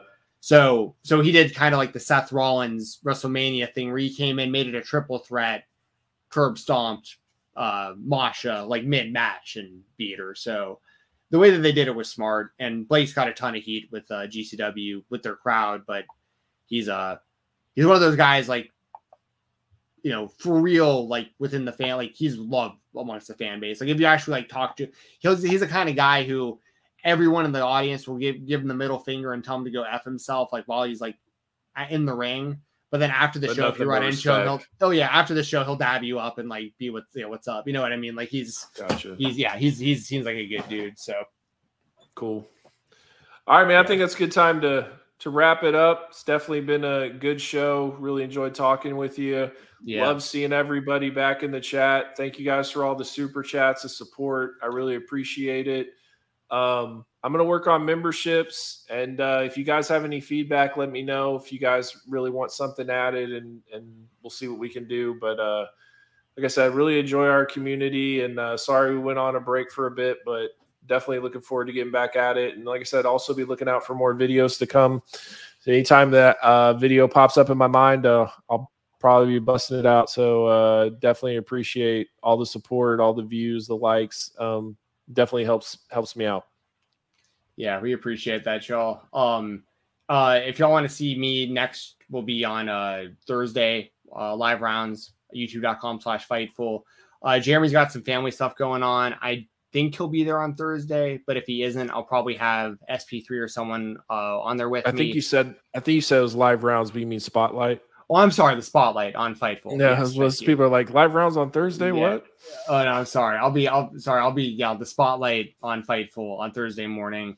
We were normally on at 9:30 a.m. Eastern time, sometimes 8:30 a.m. Eastern, depending on what's going on. And I interviewed I recorded an interview today with Carmen Michael, who is a commentator, ring announcer, does a lot of stuff for New South Pro Wrestling, but he's really popped up a lot of places recently, done some stuff with GCW as well, a lot of stuff in the Southeast. Really good conversation. So that'll be airing on Thursday morning as the interview for the show. And I'll talk about a whole bunch of other wrestling stuff there in the morning. And then you can also check me out over on FightfulSelect.com, the Fightful Select Weekender podcast. I talk mainly the world of independent professional wrestling. And that's every Sunday, sometimes on Mondays, because sometimes there's like big Sunday night shows and stuff like that I need to cover. So that's over on Fightful Select. If you want to go subscribe, it's only $5. We really appreciate that. And that's everything that I've got. I'm happy to be back. Thank you for joining us, everyone, here on Live Rounds. We plan to be back every Tuesday night. We'll give you a heads up if anything changes. But and we'll probably keep it more around like 2 hours, probably going forward, like we were before. Yeah, we just had a lot to catch up on. Yeah, we had a lot to talk about tonight. So we gave you a full 3-hour show. Hope you all appreciated that. And yeah, the super chats are appreciated. If you guys want to send anything to my tip jar on Twitter, you guys can do that. I always make sure to split that with Doug, and we'll read your questions at the beginning of next show. And if you want to, hit the like button, anything you do to help the channel out with the engagement and helping the algorithm and all that stuff, we'd really appreciate it. And I know Doug's really trying with putting up the solo videos, and I'll put it this way. I really don't even have time to do the show once a week, but I'm making time to do it because, I miss talking to Doug. I miss you guys. This is one of my favorite shows to do. One of my favorite things to do, like within wrestling. So I'm making it happen with y'all, and I appreciate y'all making the effort to help us out however you can as well. So thank you guys. Anything left from you, Doug, before I hit the outro here? Nope. Just follow the YouTube page, subscribe, like, all that good stuff. Follow me on Twitter, and till next time. See you next week. Skol Vikings. Go Cowboys. Thank you for tuning in to Live Rounds. Make sure you leave a like, leave a comment, and donate to Steven Jensen. He will read out your donations on the next week's show. Also, don't forget to follow Doug Bateman and Steven Jensen on Twitter. And if you like what you heard tonight, check out more Live Rounds episodes.